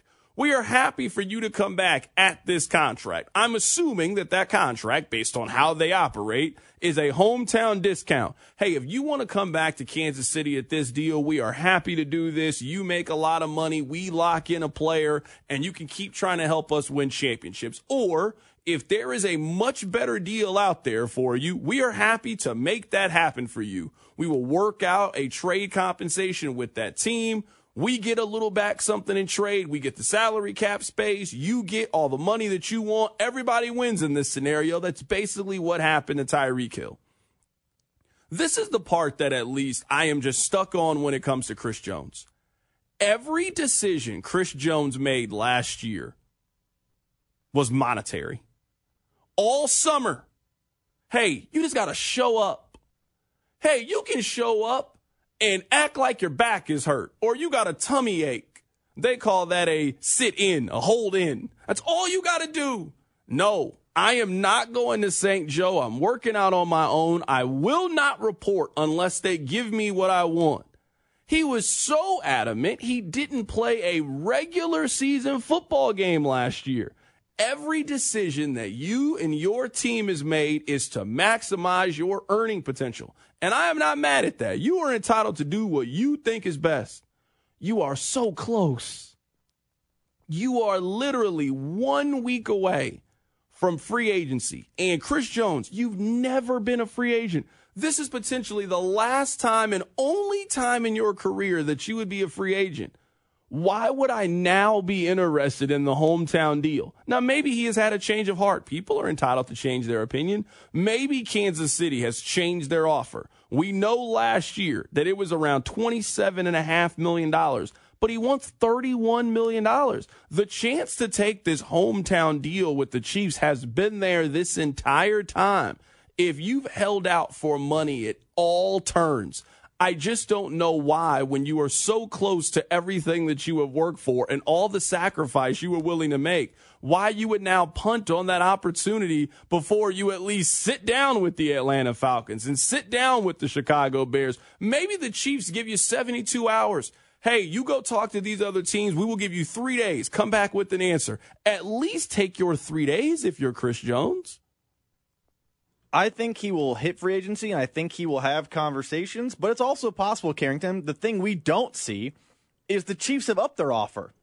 Maybe it's not at the 31, 32, 33 that Chris Jones was initially looking for, wanting, all those things, but Chris Jones people could easily be in Indianapolis. We know Brett Veach and his co are in Indianapolis. If you're not in Indianapolis, you should fire your agent. They need to be there. Yeah, I presume they are. I just haven't. There's no report there. Yeah. So it could easily be right now, be talking behind the scenes. Brett Veach was on this show earlier and mentioned, hey, now that we have a deal, we can kind of pick up where he left off last offseason. He used the term hit play on the contract negotiations. Maybe they were much closer than we think last year, and it's just, hey, some negotiating here, some negotiating there, and Jones can get the money he wants with the team he wants. We don't know what's happening behind the scenes. No, you're 100% right, but I saw everybody that really mattered for the Chiefs take the last game of the regular season off, and I saw Chris Jones play like a man possessed for that extra $1 million. That man was out there he was in the second half of a meaningless game out there to chase that money. That guy's done chasing money now. You got one more race to go get this money. One more. I'm at least exploring free agency at a minimum. I think you owe it to yourself after everything that you have done to at least go hit free agency. That's what I would tell him if I'm his agent. If he comes to me and says, hey, you've done all of this. You come this far. You just got to take it another. You are 1 week away from free agency. If they don't franchise tag you by next Tuesday and they've told you they're not going to franchise tag you, you're free to go do whatever you want to do.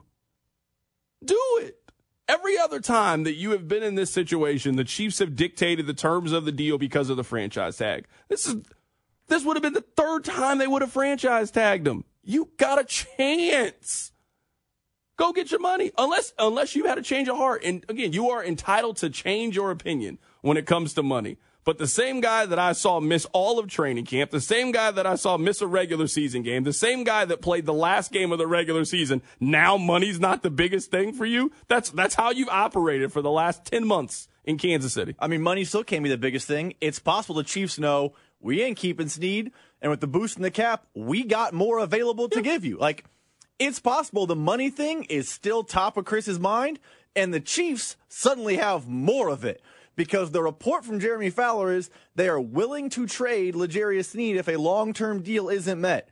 Well, there's new cap money, and if they sign Jones long-term, they're probably not signing Sneed long-term, so they have cap money to do Jones and other things. It's possible the money-hungry guy just found a place that has the money.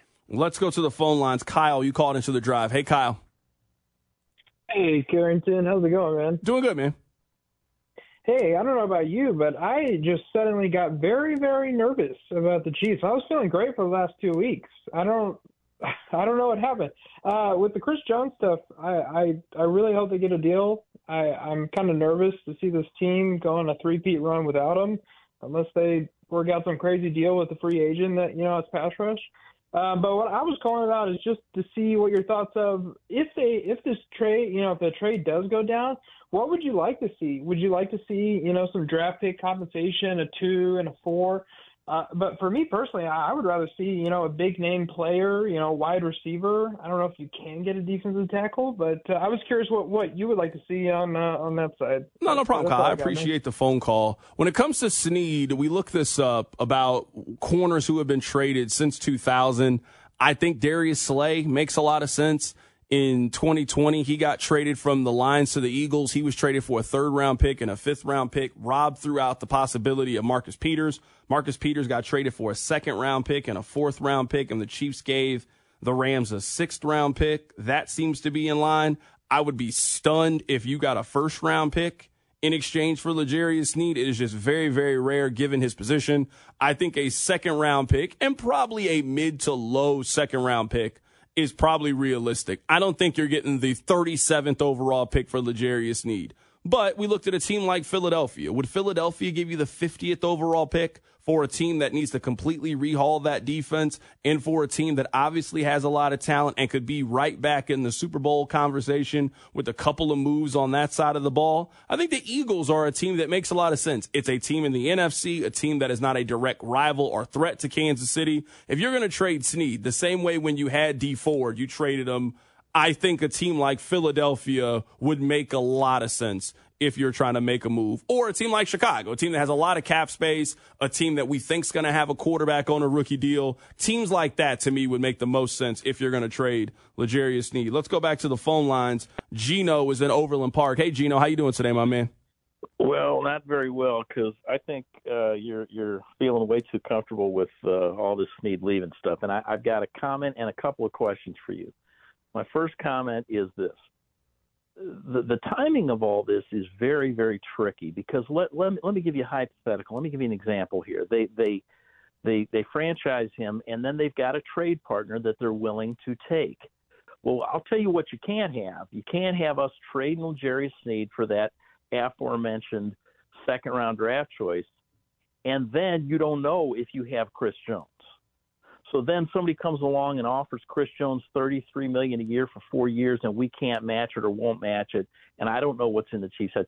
I'm telling you right now, we can't come away with neither of those guys. So what it appears to me is that before they can make the Snead decision, is now tell me whether or not you're confirming what I'm thinking here or not. And then I've got one other question. Isn't it true that we have to get Chris Jones done one way or the other before we do L'Jarius Snead? Because if we don't, we may end up with neither of them.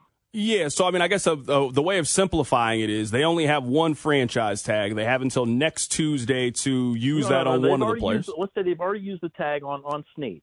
Yeah, on Snead. So then in that scenario, Jones would be a free agent and Jones could do whatever he wants.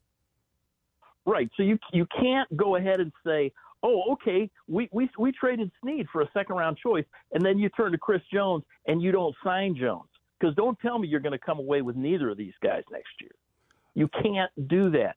If you're going to trade Snead, and I don't want them to trade Snead, he's a lockdown corner, he's a bully, people are undervaluing him. But if you're going to trade Snead, you cannot trade Snead until you have got Chris Jones. Because if you lose Chris Jones, then you keep Snead. You got to know whether you got Chris Jones before you trade Snead. You don't franchise and then trade him and then hope that you get Chris Jones. And that makes a lot of sense. I appreciate the phone call. We're up against the break here. I understand what you're saying about not wanting to lose both of them in free agency. I think it is important to note free agency is going to start really, really quickly here. Like, the Chiefs don't have a lot of time to do a lot of these things.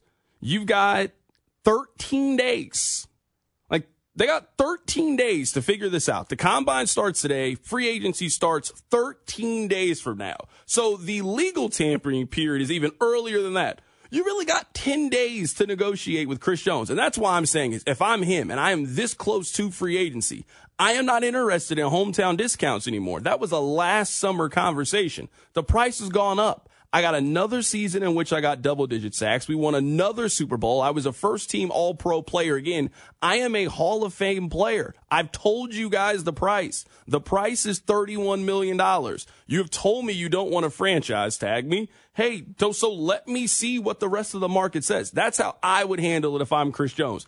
If he comes back, I do want to note, he would be taking I don't know if pay cut's the right term. He would be making a sacrifice to continue to stay on the Kansas City Chiefs from a financial aspect if he gives up free agency and agrees to a deal. We can keep talking about this. It's the top story. It would appear that the Chiefs have made a decision. They're going to franchise tag L'Jarius Sneed, but they are open to a trade. What that means for him, what that means for Chris Jones. Keep it right here. It's The Drive.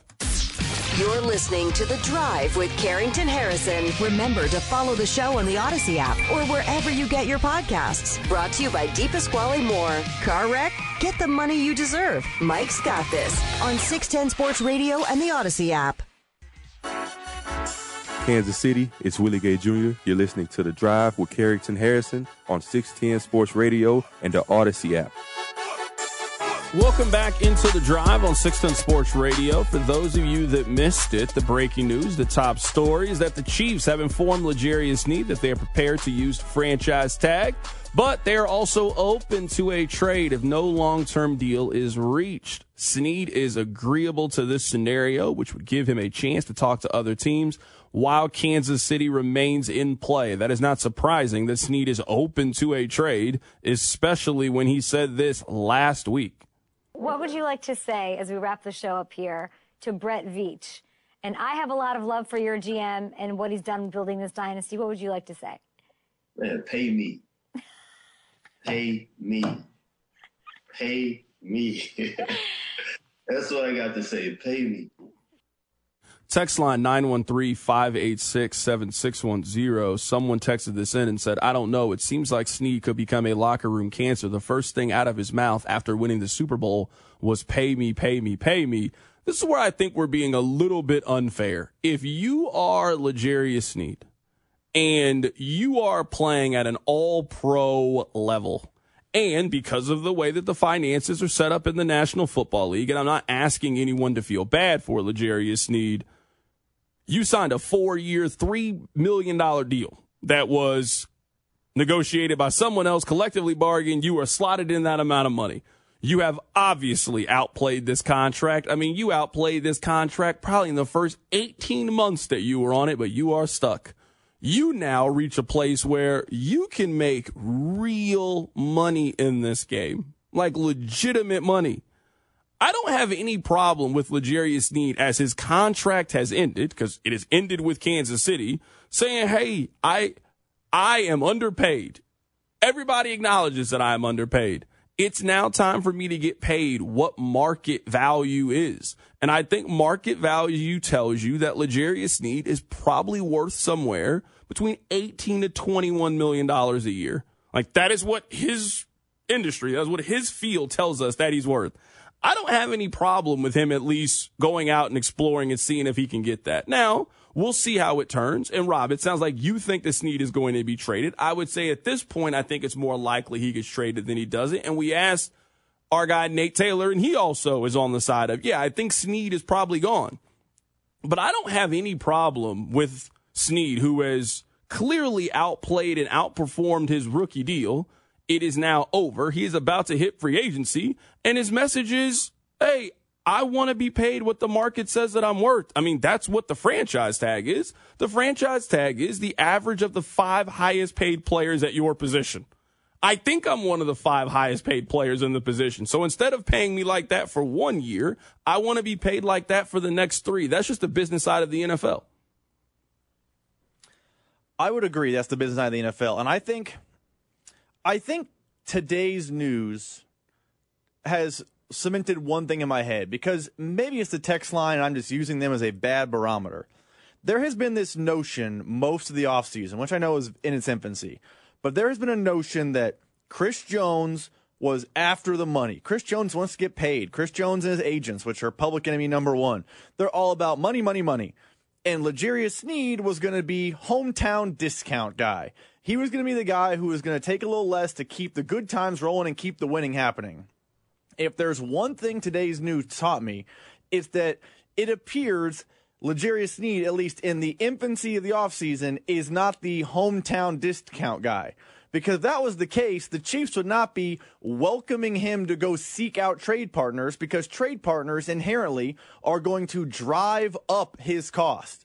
If the Chiefs are going to be able to get him at a little under market value, but still a very fair and equitable deal, but not top of the market money, the news sounder today would have fired off not for he's looking at a trade, it would have fired off for they believe they can get something done long term. That would have been the verbiage. That verbiage was not used. So today's news cemented one thing in my head. That pay me that he told Kay Adams is very true. He is looking for top of the market money, and you're never going to get top of the market money the way Kansas City, Brett Veach, and Clark Hunt operate. And I also think, at least why I think some of the conversation is unfair, is I don't think that mindset is very unique amongst NFL players. In fact, I would say that is the common belief amongst NFL players. And I do think, at least in these conversations, Chiefs fans have been spoiled because Travis Kelce has done the opposite. Travis Kelce is a unicorn when it comes to this. In a lot of ways, Travis Kelce's off-the-field earning potential is a unicorn compared to most other NFL players. If Sneed takes that hometown discount, he ain't getting that money back from doing your Pfizer commercials or your State Farm commercials. That's money he just ain't going to make. Like that's the fact of L'Jarius Sneed. He is not making that money up on the back end. So I understand. Hey, I've worked hard. I want the money that is coming to me. I don't fault anybody for trying to go after it. Let's go back to the phone lines. Melvin, you called into the drive. Hey, Melvin. Hey, C-Dot, how you doing? Doing good, man. Look, I got indulge me for a minute. Let me tell you about myself. One, I'm blind and I retired 2 years ago, so I listen to you and Rob every day at 2 o'clock. I stop what I'm doing. But it never ceases to amaze me how the billionaire owners has convinced the average fans that when millionaires ask for more money, they're greedy. Like you just mentioned that caller that said he just wants the money. It's a business. They're supposed to want the money.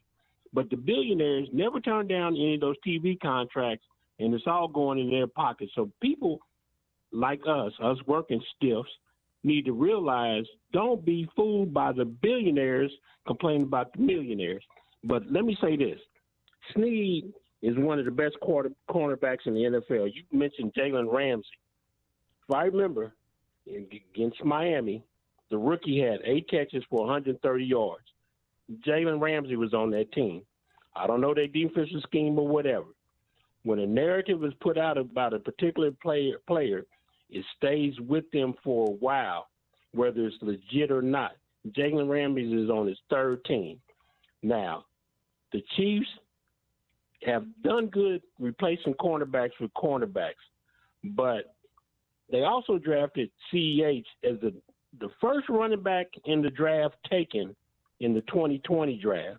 So sometimes their luck might run out. And you always talk about that one defensive lineman. I can't think of his name that you always talk about. But, and I know it would never happen, but if we trying to go for that legacy and that three-peat, then maybe Patrick could take a slight, cut in pay and doesn't have to get his salary bumped up when Dak gets his next contract like he did when Burrow got his. If we're talking about three-peat and championships and legacy, and they compare him to Brady, if I remember correctly, Brady wasn't getting all the money he could have gotten. Yeah, I know his wife made $500 million. That's a whole different subject. But if they want to go all in, then they need to keep Sneed and they need to Chris Jones. And my last comment is this.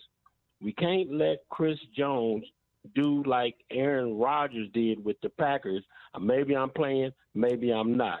We allowed him to get that $1 million in that last game that didn't mean anything on anybody, and he could have got hurt and not made it in the playoffs at all. So we need to think about it. We really want this three-peat to separate us from everybody else that's ever won the Super Bowls in the past. Some people may need to make the sacrifice, and the Chiefs need to go home, hold on to Sneed and McDuffie. And that's my comment. Thanks a lot, C-Dot. No problem, Melvin. I appreciate you, man. Thanks a lot for calling in today. I mean, the Chiefs are at a very interesting point, and I think this is a more unique place than they've been before. A lot of the players that have helped them get to this success, it's money time. And just like any job, if you have been a part of record sales and record profits for your company, the way the Chiefs have, they've had more success than every other team in the league. The people who are most responsible for that now want to be compensated accordingly. And I understand that you play with Patrick Mahomes and the Tom Brady of his era. I get all of that. But if you're Chris Jones and you're a Hall of Famer, you want to be compensated for your contribution to this. If you're L'Jarius Sneed and you went up against every number one wide receiver in the league and you stood tall, now when it's money time, I want some of that money to come to me as well. I always say I am all for the business side of football, but we have to allow the business side of football to also work for the players the way that it does for the organization. And I get it. Your loyalty is to the team and not to the individual players. But if you've been a guy like Sneed who has performed at a high level and has done everything right, I do think you owe it to yourself, or I think it's fair. Hey, I'm interested in coming back, but you're going to allow me to go talk to Atlanta and Philadelphia and these other teams and see if there's a better offer out there for me. I understand why he's taking that position. Earlier today, we had Brett Veach on the show. We'll play some of that for you. Nate Taylor was on the show. We'll play some of that for you as well. And we're talking about the top story. L'Jarius Sneed is going to be franchise tagged. What does that mean for the organization? Keep it right here. It's The Drive.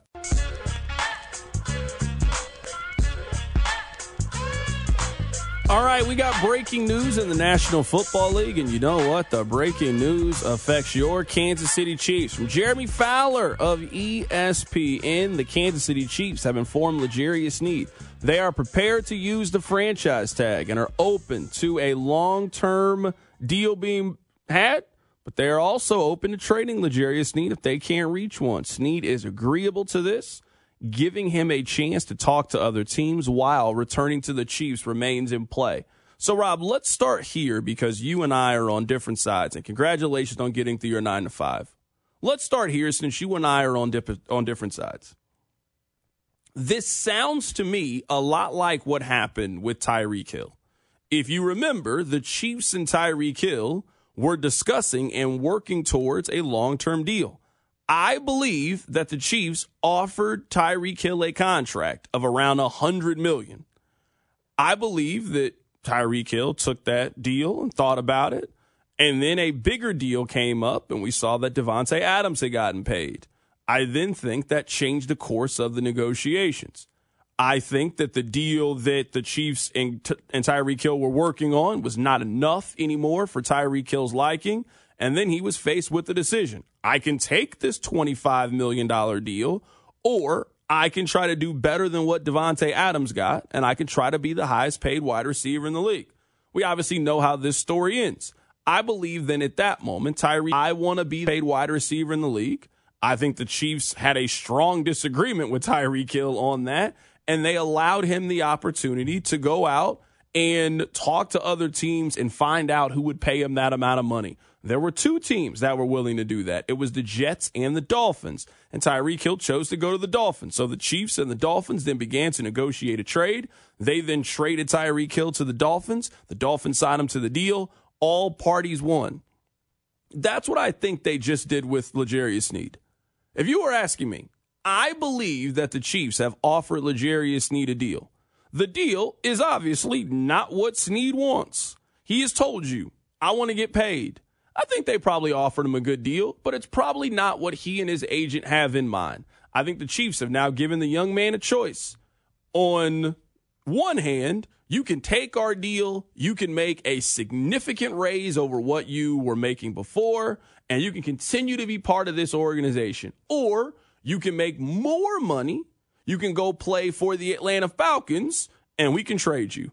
And you can roll the dice and you can see what happens. But this is the way that we negotiate deals. This is the way that we do business here in the Kansas City Chiefs organization, which I have to say is at least consistent. The Chiefs have made just about everybody, if you want to play for the Chiefs, you better be willing to take a 10 to 15% pay cut, so to speak.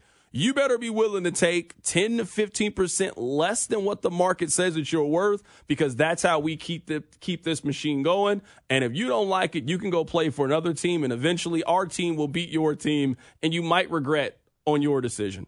That's what I think they offer to L'Jarius Sneed. And if you're Sneed, you are now faced with the decision, the same decision that Tyreek Hill was. Do you want to be the highest paid corner in the NFL, or do you want to continue to win? And we will see what he decides. If he decides what I think he's going to decide, which what a lot of NFL players decide, if you are asking me right now what is likely, I think at some point in the next 21 days, Rob will hit a sounder and we will find out from Adam Schefter or Albert Breer or Ian Rappaport that Sneed has been traded to another team and they got back a second-round pick plus something else in return for L'Jarius Sneed. That is how I think this story ends with him. I think the L'Jarius Sneed story ends with, we hit the breaking news sounder, and I'm announcing that the Chiefs traded a second-round pick to receive a second-round pick, from Team X, and L'Jarius Sneed is now on that team.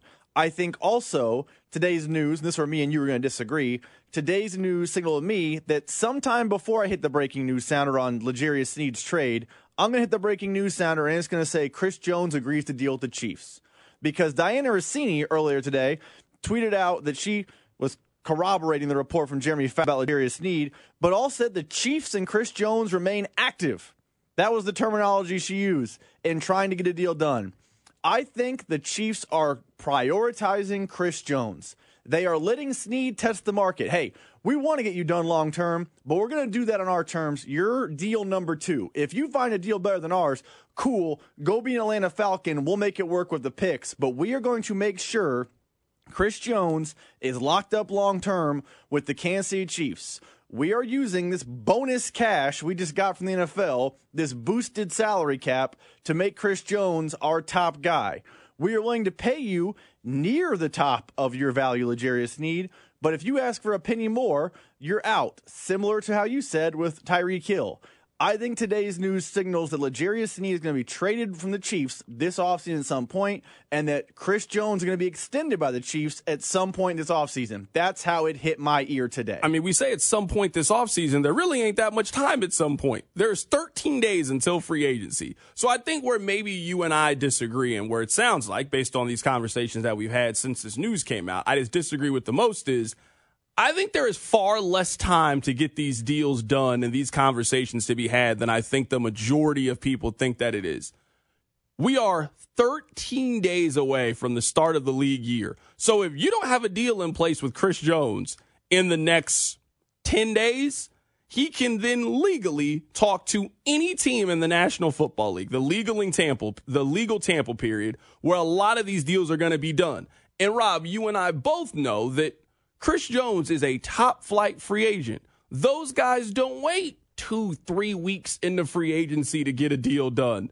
Guys like Chris Jones sign in the first hour of free agency that your agent leaves Indianapolis with a framework of a deal of a team that you want to go to, because everybody is there. Every general manager is there. Every agent that matters is there. This is why you get information like this out about L'Jarius Sneed. So maybe, I guess, our first point of contention or disagreement here is, I don't think the Chiefs have the amount of time that you think they have to do this. I don't think they have time to, hey, with Sneed now, hey, we're going to let you go talk to other people, and then you got 2 weeks to get all of these things done. And if you're just now starting this process with L'Jarius Sneed, you had the entire summer with Chris Jones. You talked to his agent night and day. You guys went back and forth. His agent was at the suite during week 1 of the season. You were talking to him the entire time. So at least in your scenario, when it comes to Chris Jones, one of two things either happen. Either the Chiefs are finally willing to, I would say, pretty significantly raise their offer on Chris Jones, which is a possibility. Now, it's not something they've done very often, but maybe they're, hey, we think you're Aaron Donald. We're willing to pay you Aaron Donald money. And I imagine Chris Jones will sign that deal. Or Chris Jones is still as firm in his position as he was for the entire offseason, and then that player hits free agency, and that player gets offered a deal that he can't refuse, that maybe Kansas City didn't offer it, But there is a team right now that is looking at all the salary cap space that they have, and they look at Chris Jones as their version of Frank Clark. Their version is Tyrann Mathieu. We are a team that's right there, and all we need is an impact defensive player to help get us over the hump so we can get to the Super Bowl. And you remember how Kansas City valued Frank Clark. You remember how Kansas City valued Tyrann Mathieu. And that first day of free agency, they hopped on Tyrann Mathieu and got a deal done. What's stopping another team from trying to add to their roster? And not only does it help them, it also weakens your biggest competition to go get a Super Bowl, which might give you even more reason to put a couple extra dollars on it because you feel like this gives you a better chance to where you're trying to go. I guess where we just disagree is I think on that first day of free agency, the Chiefs are going to be that team that's going to view him as the difference maker because they've just seen him be the difference maker in back-to-back seasons. He was, second on the team in sacks last year, despite playing not all the games. He was one of the absolute reasons why the Niners didn't score on the last couple possessions in the overtime. He single-handedly wrecked what would have been a touchdown to Jawan Jennings and single-handedly wrecked another touchdown play earlier in the game. You've seen his game-changing ability. You just got a buoyed cap. If there's any team that benefits from a buoyed cap, it's the Chiefs as much as anyone because they just got cap relief by it going up. I think they view that bonus money as negotiating terms with Chris Jones. I don't think they view it as, hey, we can get 3 cheap players. I think they view it as, hey, we just got this bonus money. Now we can get closer to Chris Jones' number. Chris Jones seems, or at least publicly, like he wants to play ball and stay. Maybe we can't get to the 33, but we can come to 31, and maybe he'll play at 31. We've been at 27 in the past, but now there's extra cap space, and we can come up to him, and everyone can walk away happy because you've now given L'Jarius Sneed a chance to find above market value, and the minute he finds that, you're going to have to trade him the way they did with Tyreek and the way they did with Dee Ford. And I guess my question to you is, and I think this is a very good question, that do you think the Chiefs are prepared to pay Chris Jones like he is one of the 5 most valuable non-quarterbacks in the league? Because the contract that you are talking about, if you think the Chiefs are going to offer him $31 million, and that is a very fair deal, that I try to operate like if I'm Chris Jones' agent.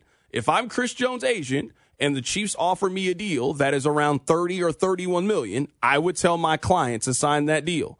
The only non-quarterbacks who have a deal that's better than that is Nick Bosa and Aaron Donald. Do we think Kansas City, with as frugal as they've been when it comes to these kinds of deals, the only person they pay like that is Patrick Mahomes? It's the only one. And understandably so. That is not how Tooney's contract is. That is not how Travis Kelce's contract is. That's not what we think Trent McDuffie is going to get. There is one player that they pay that way. Do you think they are prepared to give him $124 million? Because the players that get that kind of money for the most part in the NFL all play quarterback. So 2 quick things. One, they do pay Joe Tooney that way. Joe Tooney's getting left tackle money to play left guard. It's funny moneyed up, but they are already doing that with, it wasn't one of their guys, but they're paying him premium. They're paying him way more than a guard. So that's first and foremost. Secondarily, I believe the Chiefs see Chris Jones as Aaron Donald. They see him as the Patrick Mahomes of the defense.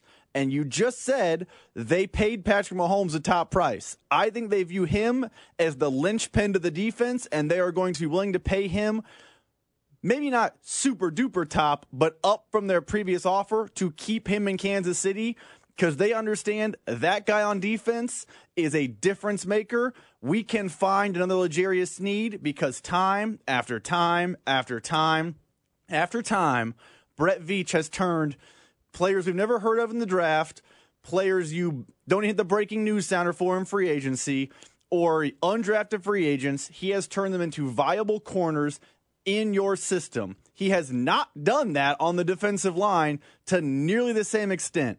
So you said they don't do it for anyone other than Patrick Mahomes. I think they have their defensive Patrick Mahomes, and he wears 95. So I want to play this for you. Earlier today, we had on Nate Taylor. Nate Taylor joined us to break down the breaking news, and we asked him, what did he make of this report that L'Jarius Sneed is going to get the franchise tag, but the Chiefs are open to a tag and trade? Here's Nate Taylor.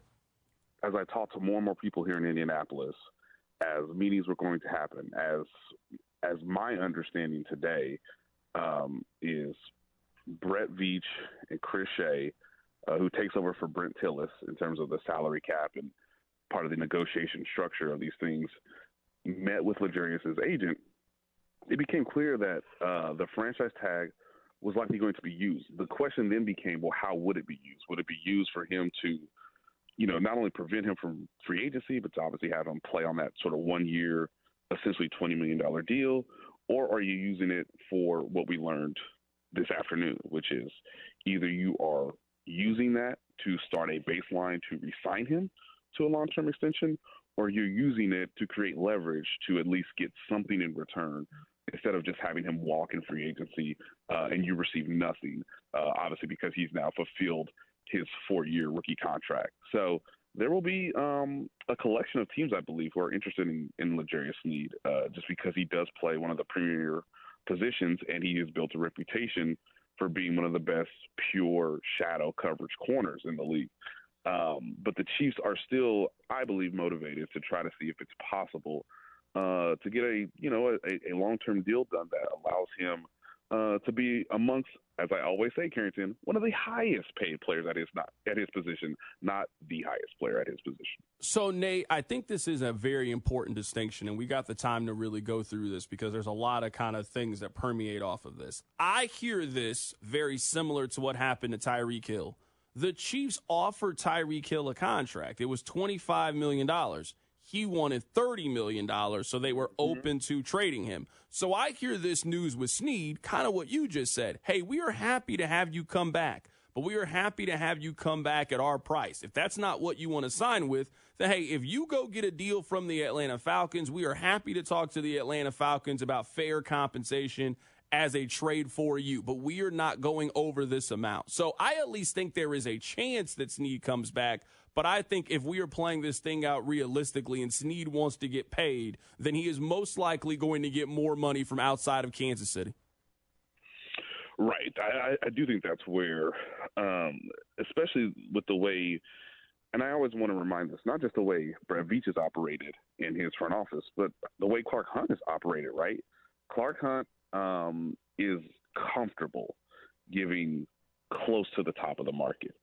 Unless you Patrick Mahomes, you're not getting at the market or top of the market. So if you're L'Jarius Sneed in his representation, well, you understand that, right? But at the same time, L'Jarius has been very upfront about his desire to want to play and continue to play with the Chiefs. The fact that he has the role that he's always wanted since he basically proved himself as a starter, as a rookie, which is I'm the number one corner, I cover the number one receiver, and oh, by the way, my abilities lead to us winning. So the Chiefs have done everything right in terms of drafting, developing him. Now it's about, does L'Jarius, as we've always talked before, what are you most concerned with? Is it making the most money or is it making good money? Not franchise tag money, of course, because that's basically only on a 1-year deal, and that sort of creates a gamble because if you get hurt, obviously, that obviously lowers your value when you do become a free agent the following year. Or do you want to be someone that makes $17, $18 million a year, $16 million a year, but like your spot on the roster is going to be guaranteed for 2, maybe 3 years, and then obviously you can get the free agency at the age of 30. L'Jarius right now is 27. So all these factors come into question. But if a team is willing to give the Chiefs a second-round pick, I think the Chiefs will listen. I still think it's going to be hard for a team to say we're going to forego our first-round pick for L'Jarius Sneed. But I do think a second-round pick is where the trade discussions could get really interesting. So we just talked about that before you hopped on. So I looked it up. Since 2000, there have only been 2 corners who have been traded for a first-round pick. Jalen Ramsey is one, and Darrelle Revis is the other. I love L'Jarius Sneed. He is not Jalen Ramsey. He is also not Darrelle Revis. But if you're looking at Darius Slay got traded for a 3rd and a 5th. If you look at Marcus Peters, he got traded for a 2nd and a 4th, and the Chiefs gave up a 6th-round pick. That is probably close to what the compensation I think would be for Sneed if he does get traded. Yeah, and again, I think the highest you can go is probably a 2nd. I would say somewhere in that top 50 range, right? Because the Chiefs don't have a ton of draft picks this year, not compared to the previous years, which I'm sure you guys have talked about too. So because the Chiefs have Trent McDuffie, Joshua Williams, Jalen Watson, and whoever they draft and develop next potentially, they feel like they are still obviously pretty good at that spot. Steve Spagnuolo may not have as many strategic advantages as he did last year because you can just sort of set it and forget it with whoever Steve's covering on the outside. But combine that with the idea that you need more draft picks so that you can continue to have, cost-controlled players while you're trying to obviously sustain a level of excellence that is incredibly hard in the NFL. Like, I understand why the Chiefs are interested in it, even as Brett Veach told us today. The best case scenario is if they're somehow able to retain not only L'Jarius Sneed but Chris Jones. They're going to have the cap space to re-sign one of them. Again, it becomes really fascinating in how much cap manipulation you can do to get a good chunk of available salary cap to at least retain both of them for the next 2 seasons.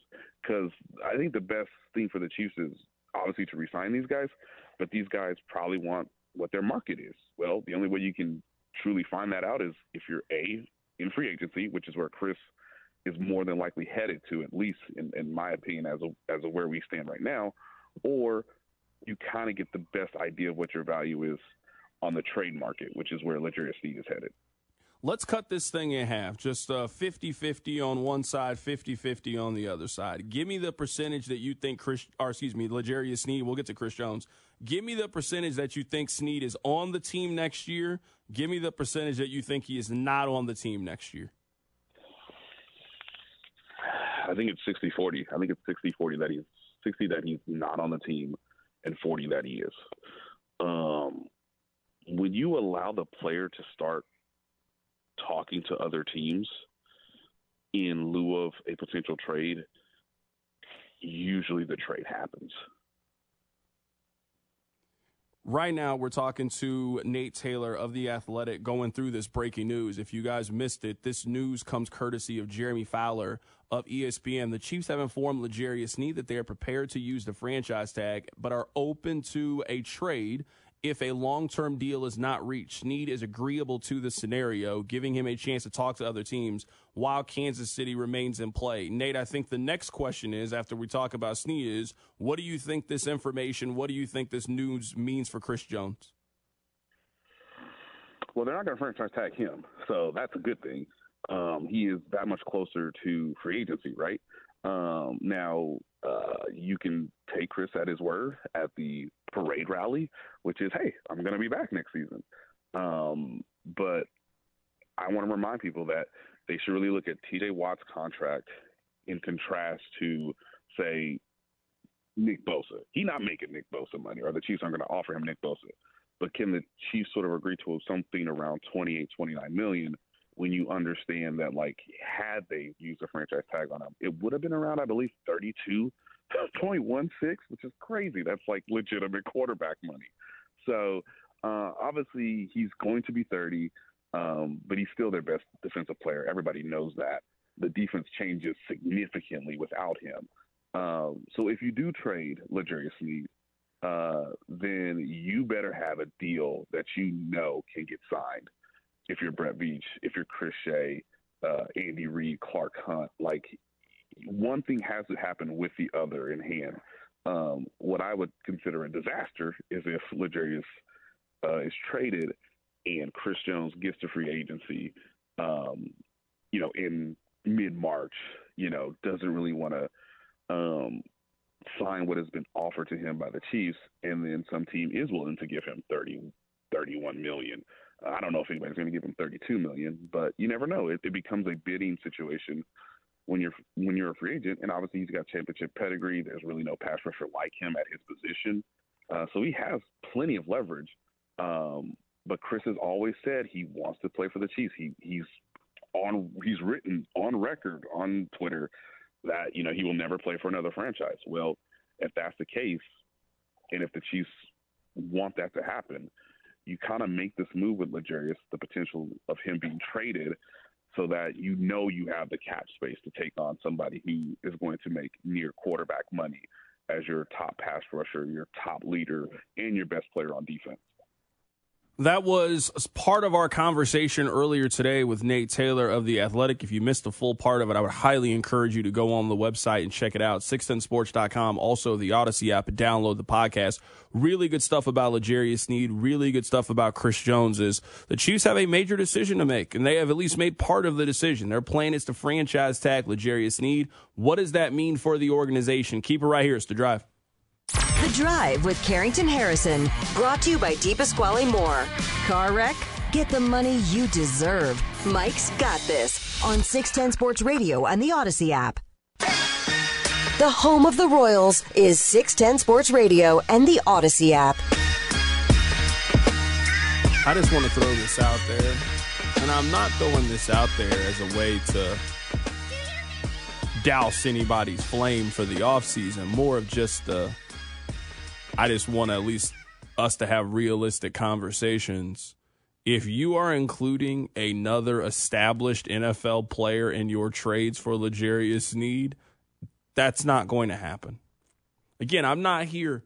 You guys know I love a good hypothetical, but the Chiefs are not trading L'Jarius Sneed and getting Justin Jefferson in return.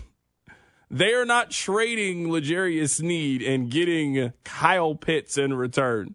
No. If they trade L'Jarius Sneed, they will get draft picks. That's it. That's all they'll get. That's it.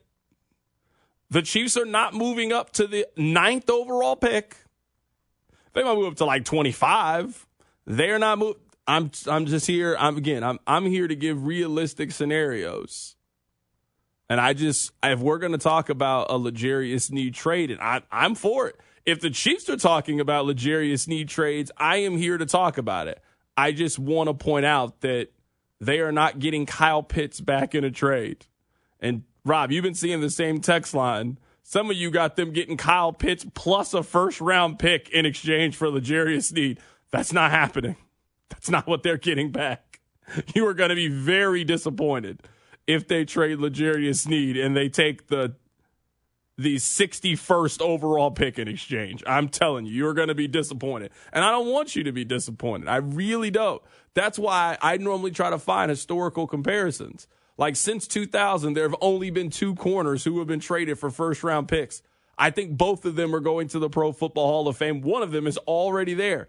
I don't think that you're getting a first-round pick for Sneed. You might can get the 47th overall pick in exchange for L'Jarius Sneed, and I would say that you came out all right. So I at least want to start the basis of that if we're going to move forward with trading conversations, that's not going to happen. I don't know. I've personally enjoyed the hilarity of some of these suggestions because they are so just impossible. Like the guy, I'm sitting here looking at you're seeing it too. Everyone. Every trade that has been thrown out here on the text line has them either getting Justin Jefferson or Kyle Pitts in exchange for L'Jarius. Every single trade. Or a top 10 pick. No. I just pulled up my favorite one. The Chiefs should trade Sneed and swap picks with the Bears for Cole Kmet and the 9th overall pick. They are not getting a top 10 pick and a player for Sneed in the 32nd pick. We just have to stop. We have to stop. That's a good one, though. I mean, that's a good one. They're not walking away with I will say, honestly, though, if that's what the Bears want to do, I'm for it. If that's what the Bears want to do, I'm here for it. Happily. I will happily give them Sneed and the 32nd overall pick for a Cole Kmet would be one of the best number 2 tight ends in the league and a top 10 pick. That's great. No, I want that one. I mean this seriously. If that happened in real life, first off, I would give a pizza to the texter who texted it in. Secondarily, Ryan Poles would be investigated for collusion immediately. They would think, yo, you're helping out your buddy Brett. No. Okay. You're right. Roger Goodell would David Stern that trade so fast. No, you're right. You're right. It's just funny to me. This guy says, come on, let's discuss my reasonable scenario. Your scenario is also not reasonable. Like, not reasonable. Every scenario is always the Chiefs like getting over on the system. Well, like, what if they say, no, that's not how this works. That's not how this works. This is at least why I don't know, feel strongly about it is the correct term, but you get what I'm saying here. I don't think that at least we don't really look at it this way from a football perspective because it is so different than the other sports. Every player in the NBA eventually hits free agency or has a chance to hit free agency at a relatively young age, especially now with how young they are entering the league. Now, you can obviously sign an extension, but the price is the price, right? Like, the price is the price. Baseball players. Every baseball player, unless you sign a big-time extension, gets to hit free agency. None of your favorite good NFL players hit free agency. It's not how it works. By the time you hit free agency, you're cooked for the most part.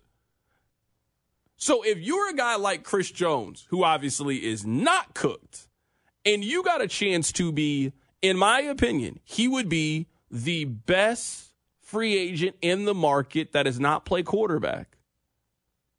If you got a chance to do that, I just don't know if I'm now in the business of taking a deal. I'm not in the business of taking a deal if that's the case. The only free agent that I think has more juice than him would be Kirk Cousins, just because of the position.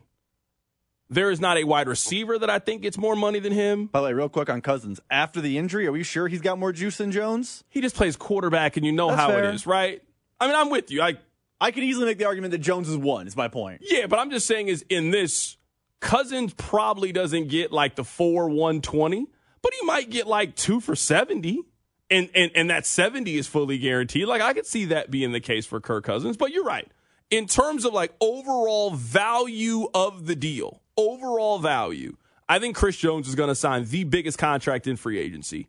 And again, I also think you have to point out there has never been a time in which there is a better offseason to be a free agent than this one. This is the biggest the cap has jumped up since 1994. 1994. So just with all of those things, I'm just looking at it through like if I am the employee and I am a highly valuable employee, I'm not super interested in listening to a contract that's going to pay me less than what the market tells me I'm worth.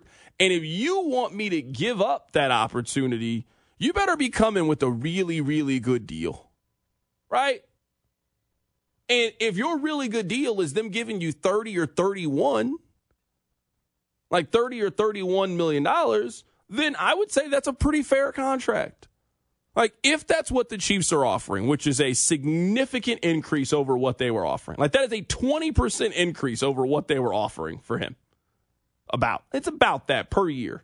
That's a sizable raise. Imagine tomorrow if you got offered a 20% raise at your job. That'd be a pretty decent jump for a lot of people.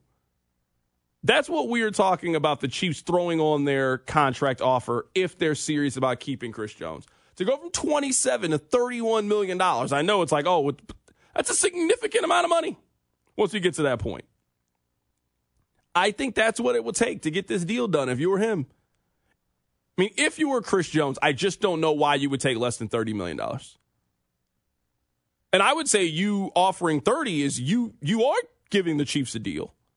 That is less than what you probably could get on the open market as the number one free agent out there. And are the Chiefs ready to make that level of a financial commitment? Especially when, I mean, if you're as desirable as I think Chris Jones would be, you probably get that third year guaranteed elsewhere and you wouldn't get it from Kansas City. Maybe KC gives you the first 2 years guaranteed. They give you 50% of the deal guaranteed. If you sign with somebody else, they might give you 75%. That's a big difference to an NFL player. I think where me and you just disagree on the Jones thing, other than the fact that you have been outspoken that you wouldn't keep him, and I would, is that I think you keep applying the logic of another team's going to use this bonus cap money they have and just woo the socks off of Chris Jones. And the Chiefs just aren't. I think the Chiefs are going to be the team you are discussing. I think they have used the buoyed cap, that we just heard last Friday, and they're going to take it, and they are going to get closer to Chris Jones' number, and Chris Jones is going to come to their number. So it's viewed as a hometown deal, which I'm air quoting. I know people can't see. It's not 33, but it's 30.6, 29.9. Both people came equitable in the middle, and the Chiefs give that 75% guarantee that you're talking about. The deal that you keep laying out that you think Jones will find on the open market, I think he will find. I think he will find it from Brett Veach and Clark Hunt. That's where I think the exact deal you think is coming for him is coming from, because they understand his value more than anyone. Someone on the text line says, CDOT, but you're forgetting some people want to win like Travis Kelce. $3 million a year is nothing when you make $27 a year. You're right. But we're talking about Chris Jones, the same person who, while under contract, gave up $50,000 a day to not come to work last year. Right? All you had to do was show up to St. Joe. You could have showed up to St. Joe and just randomly started having back spasm last year and didn't practice. That's what TJ Hawkinson did last year. I know we didn't talk about it once a season, what happened. TJ Hawkinson said he had an ear infection that he couldn't practice the entire season. They paid him, and magically he was an all-pro tight end again. Chris Jones could have did that and said, no, I don't want to do it. Chris Jones, then there was $1 million. Hey, just all Chris Jones didn't even have to play in the Lions game. He could have showed up on the Tuesday before. The Chiefs would have made him inactive. He could have got the $1 million, and he chose not to do it. So all I'm saying is we can keep saying, oh, this $3 million is not a big deal.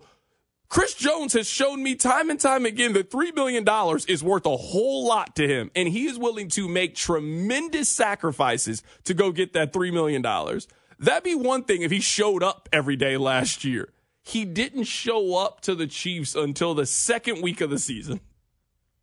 Think about it. They won the Super Bowl. Think about how long of a time we have from now until week 2 of the NFL season. Chris Jones was not around the team in a football capacity at any point from now until then. I think that person is really serious about his money. And that's what I'm saying now. I think that $3 million means something. So either the Chiefs are going to give me that $3 million or the Bears are going to give me that $3 million. But, I'm getting my money. I'm getting it. That would be my stance if I'm Chris Jones. Keep it right here. It's The Drive. The Drive with Carrington Harrison. Brought to you by DePasquale Moore. Car, truck, or motorcycle wreck? Remember, Mike's got this. On 610 Sports Radio and the Odyssey app. You're listening to The Drive. Now CDOT's got one extra point. Yo, Tyreek Hill is always in the middle of straight BS. Listen to this, Rob. I just saw this. This is a headline from the Daily Mail. NFL superstar Tyreek Hill broke influencer's leg by charging at her with crushing force after she humiliated him during football practice at his Florida mansion. An influencer, her name is Sophie Hall, she claims that Tyreek Hill broke her leg during a backyard football lesson at his Florida mansion last year. DailyMail.com has obtained the lawsuit that that the young lady, Sophie Hall, brought against Tyreek Hill that says she humiliated Hill when she managed to hold her own. He retaliated. She is claiming that he invited her over to the crib with some flirty direct messages, and now she is suing him for battery, assault, and negligence. I'm sitting here and I'm reading the story, and it says that he made her, or she humiliated him in a football drill. And he retaliated by rushing at this young woman, knocking her to the ground, and broke her leg. She needed reconstructive surgery and months of physical therapy. And I'm sitting here and I'm watching it, and they got this young lady, she on crutches, hopping around. I'm sitting here and I'm reading the little article. And it ain't looking good for your boy Tyreek Hill. It ain't looking good. He's the epitome. There's always something. Yeah, Chiefs fans. Let me ask y'all this. Can we be real Chiefs fans? You know, I love you guys. Can we be real here? Do you have a friend that is just always in some nonsense, and you had your boys back on everything, and then for whatever reason y'all fall out, and then you start to like really think about it, you was like, yo, man, Jerome wasn't nothing. I can't believe I was hanging out with Jerome, because I was here that summer when y'all was treating Tyreek like he was Nelson Mandela. I was here, and y'all was riding for Tyreek Hill. Y'all was on Tyreek Hill's side for everything, standing there right with him. And ever since Tyreek Hill has left, I mean, this is, you know how they say, like, money doesn't change you, it makes you more of who you are? I mean, is there any person that embodies that more than Tyreek Hill? He has been in something every month for the last 7 months. Like, I'm sitting here and I'm reading it. This woman says that Tyreek Hill flew her out to Florida on June 28th and invited her to hang out at his $7 million mansion. I mean, the mansion do sound kind of nice. I mean, I'd have went to go hang out too. First off, let's pause here. What is Tyreek Hill doing inviting an influencer to stay at his house? Like, I know what he's doing. What kind of question is that? I know what he's doing. I'm just saying, what kind of question is that? You're just inviting a problem. Have you seen that girl's rump? I know what he was inviting her over to the house to do. He was trying to play two-hand touch. You're just inviting a problem. I don't think it wasn't no problem until he broke her leg. Allegedly, it wasn't no problem. Yo, that scenario was never going to end with happiness. No, hold on, listen to this. Then the defendant, Tyreek Hill, invited Miss Hall to participate in offensive drills with him. The defendant told her that since her 10-year-old son played offensive line, that she should practice that position as well. And he's the expert. Yo, what is up with Tyreek Hill? I'm sitting here and I'm reading this story, and this doesn't make any sense. I mean, my boy, she about to get you for some of this paper. You know she about to get you for some of this paper. The defendant Tyreek Hill's aggression towards Miss Hall is consistent with his history of violent and aggressive behavior towards women. I mean, my boy, they about to get you. You got all that extra money and can't wait to give it out. Whether it's child support or you out here breaking women's legs, allegedly. I'm just saying, I know why he invited her, but there was no way the outcome of that invite was going to be just happy, good times. Someone said, I'm supposed to believe that a TikToker humiliated a top 3 receiver in the league. I don't know. I'm just telling you that she went over there and she wasn't on crutches and she left in crutches. That's her story. That's her story. And I guess in these stories, there always appears to be one common factor, and it's Tyreek Hill. Remember he slapped that dude on the marina that one day, his house burned up. It's always something with Tyreek. It got to be stressful to be Tyreek Hill. Goodness gracious. Why you break that woman's leg, though, man? Allegedly. I'm just sitting here reading it. Like, read this story and tell me that this is not one of the dumbest things you've ever heard. And I'm not even saying I don't believe her. I'm just like, boy, what are you doing? Like, what are you doing? Like, we all have skeletons in our closet. We've all done wrong things. Man, ain't nobody accused me of breaking no kid's arm before. Ain't no woman accused me of breaking her leg before. You know what I mean? Like, bro, you keep finding yourselves in these situations. It's just random luck, huh? Just random luck. Someone said, where's the video? Influencers record every second of their lives. Okay, all right. I mean, again, I at some point the evidence is very damning against Tyreek Hill, and it's just all the time. It's nonstop for your boy. He is always in the middle of some nonsense, like legitimate nonsense.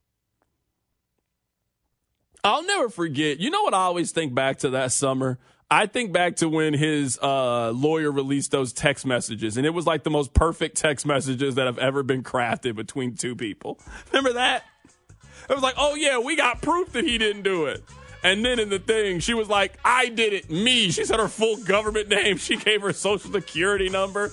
I committed this crime. You, Tyreek Hill, would never, like, boy, come on now. That is not how people text and talk to each other. Stop it. You are not fooling anybody. Knock it off. That man Tyreek is just always in some nonsense.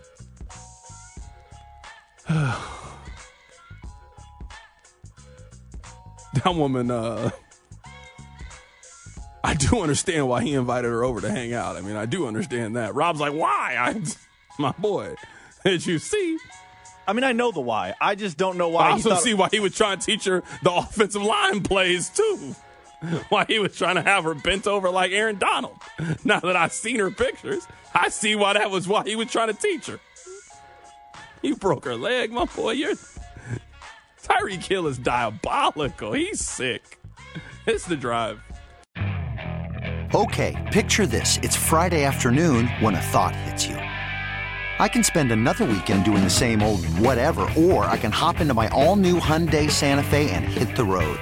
With available H-Track all-wheel drive and 3-row seating, my whole family can head deep into the wild. Conquer the weekend in the all-new Hyundai Santa Fe. Visit HyundaiUSA.com or call 562-314-4603 for more details. Hyundai, there's joy in every journey. This episode is brought to you by Progressive Insurance. Whether you love true crime or comedy, celebrity interviews or news, you call the shots on what's in your podcast queue. And guess what? Now you can call them on your auto insurance too with the Name Your Price tool from Progressive.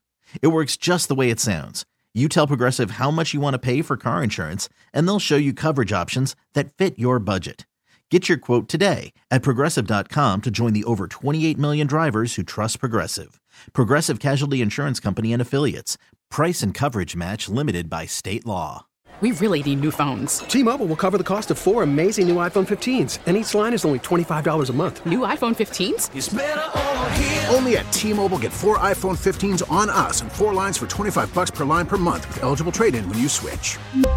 Minimum of 4 lines for $25 per line per month with autopay discount using debit or bank account. $5 more per line without autopay, plus taxes and fees. Phone fee at 24 monthly bill credits for well-qualified customers. Contact us before canceling account to continue bill credits or credit stop and balance on required finance agreement due. $35 per line connection charge applies. See T-Mobile.com.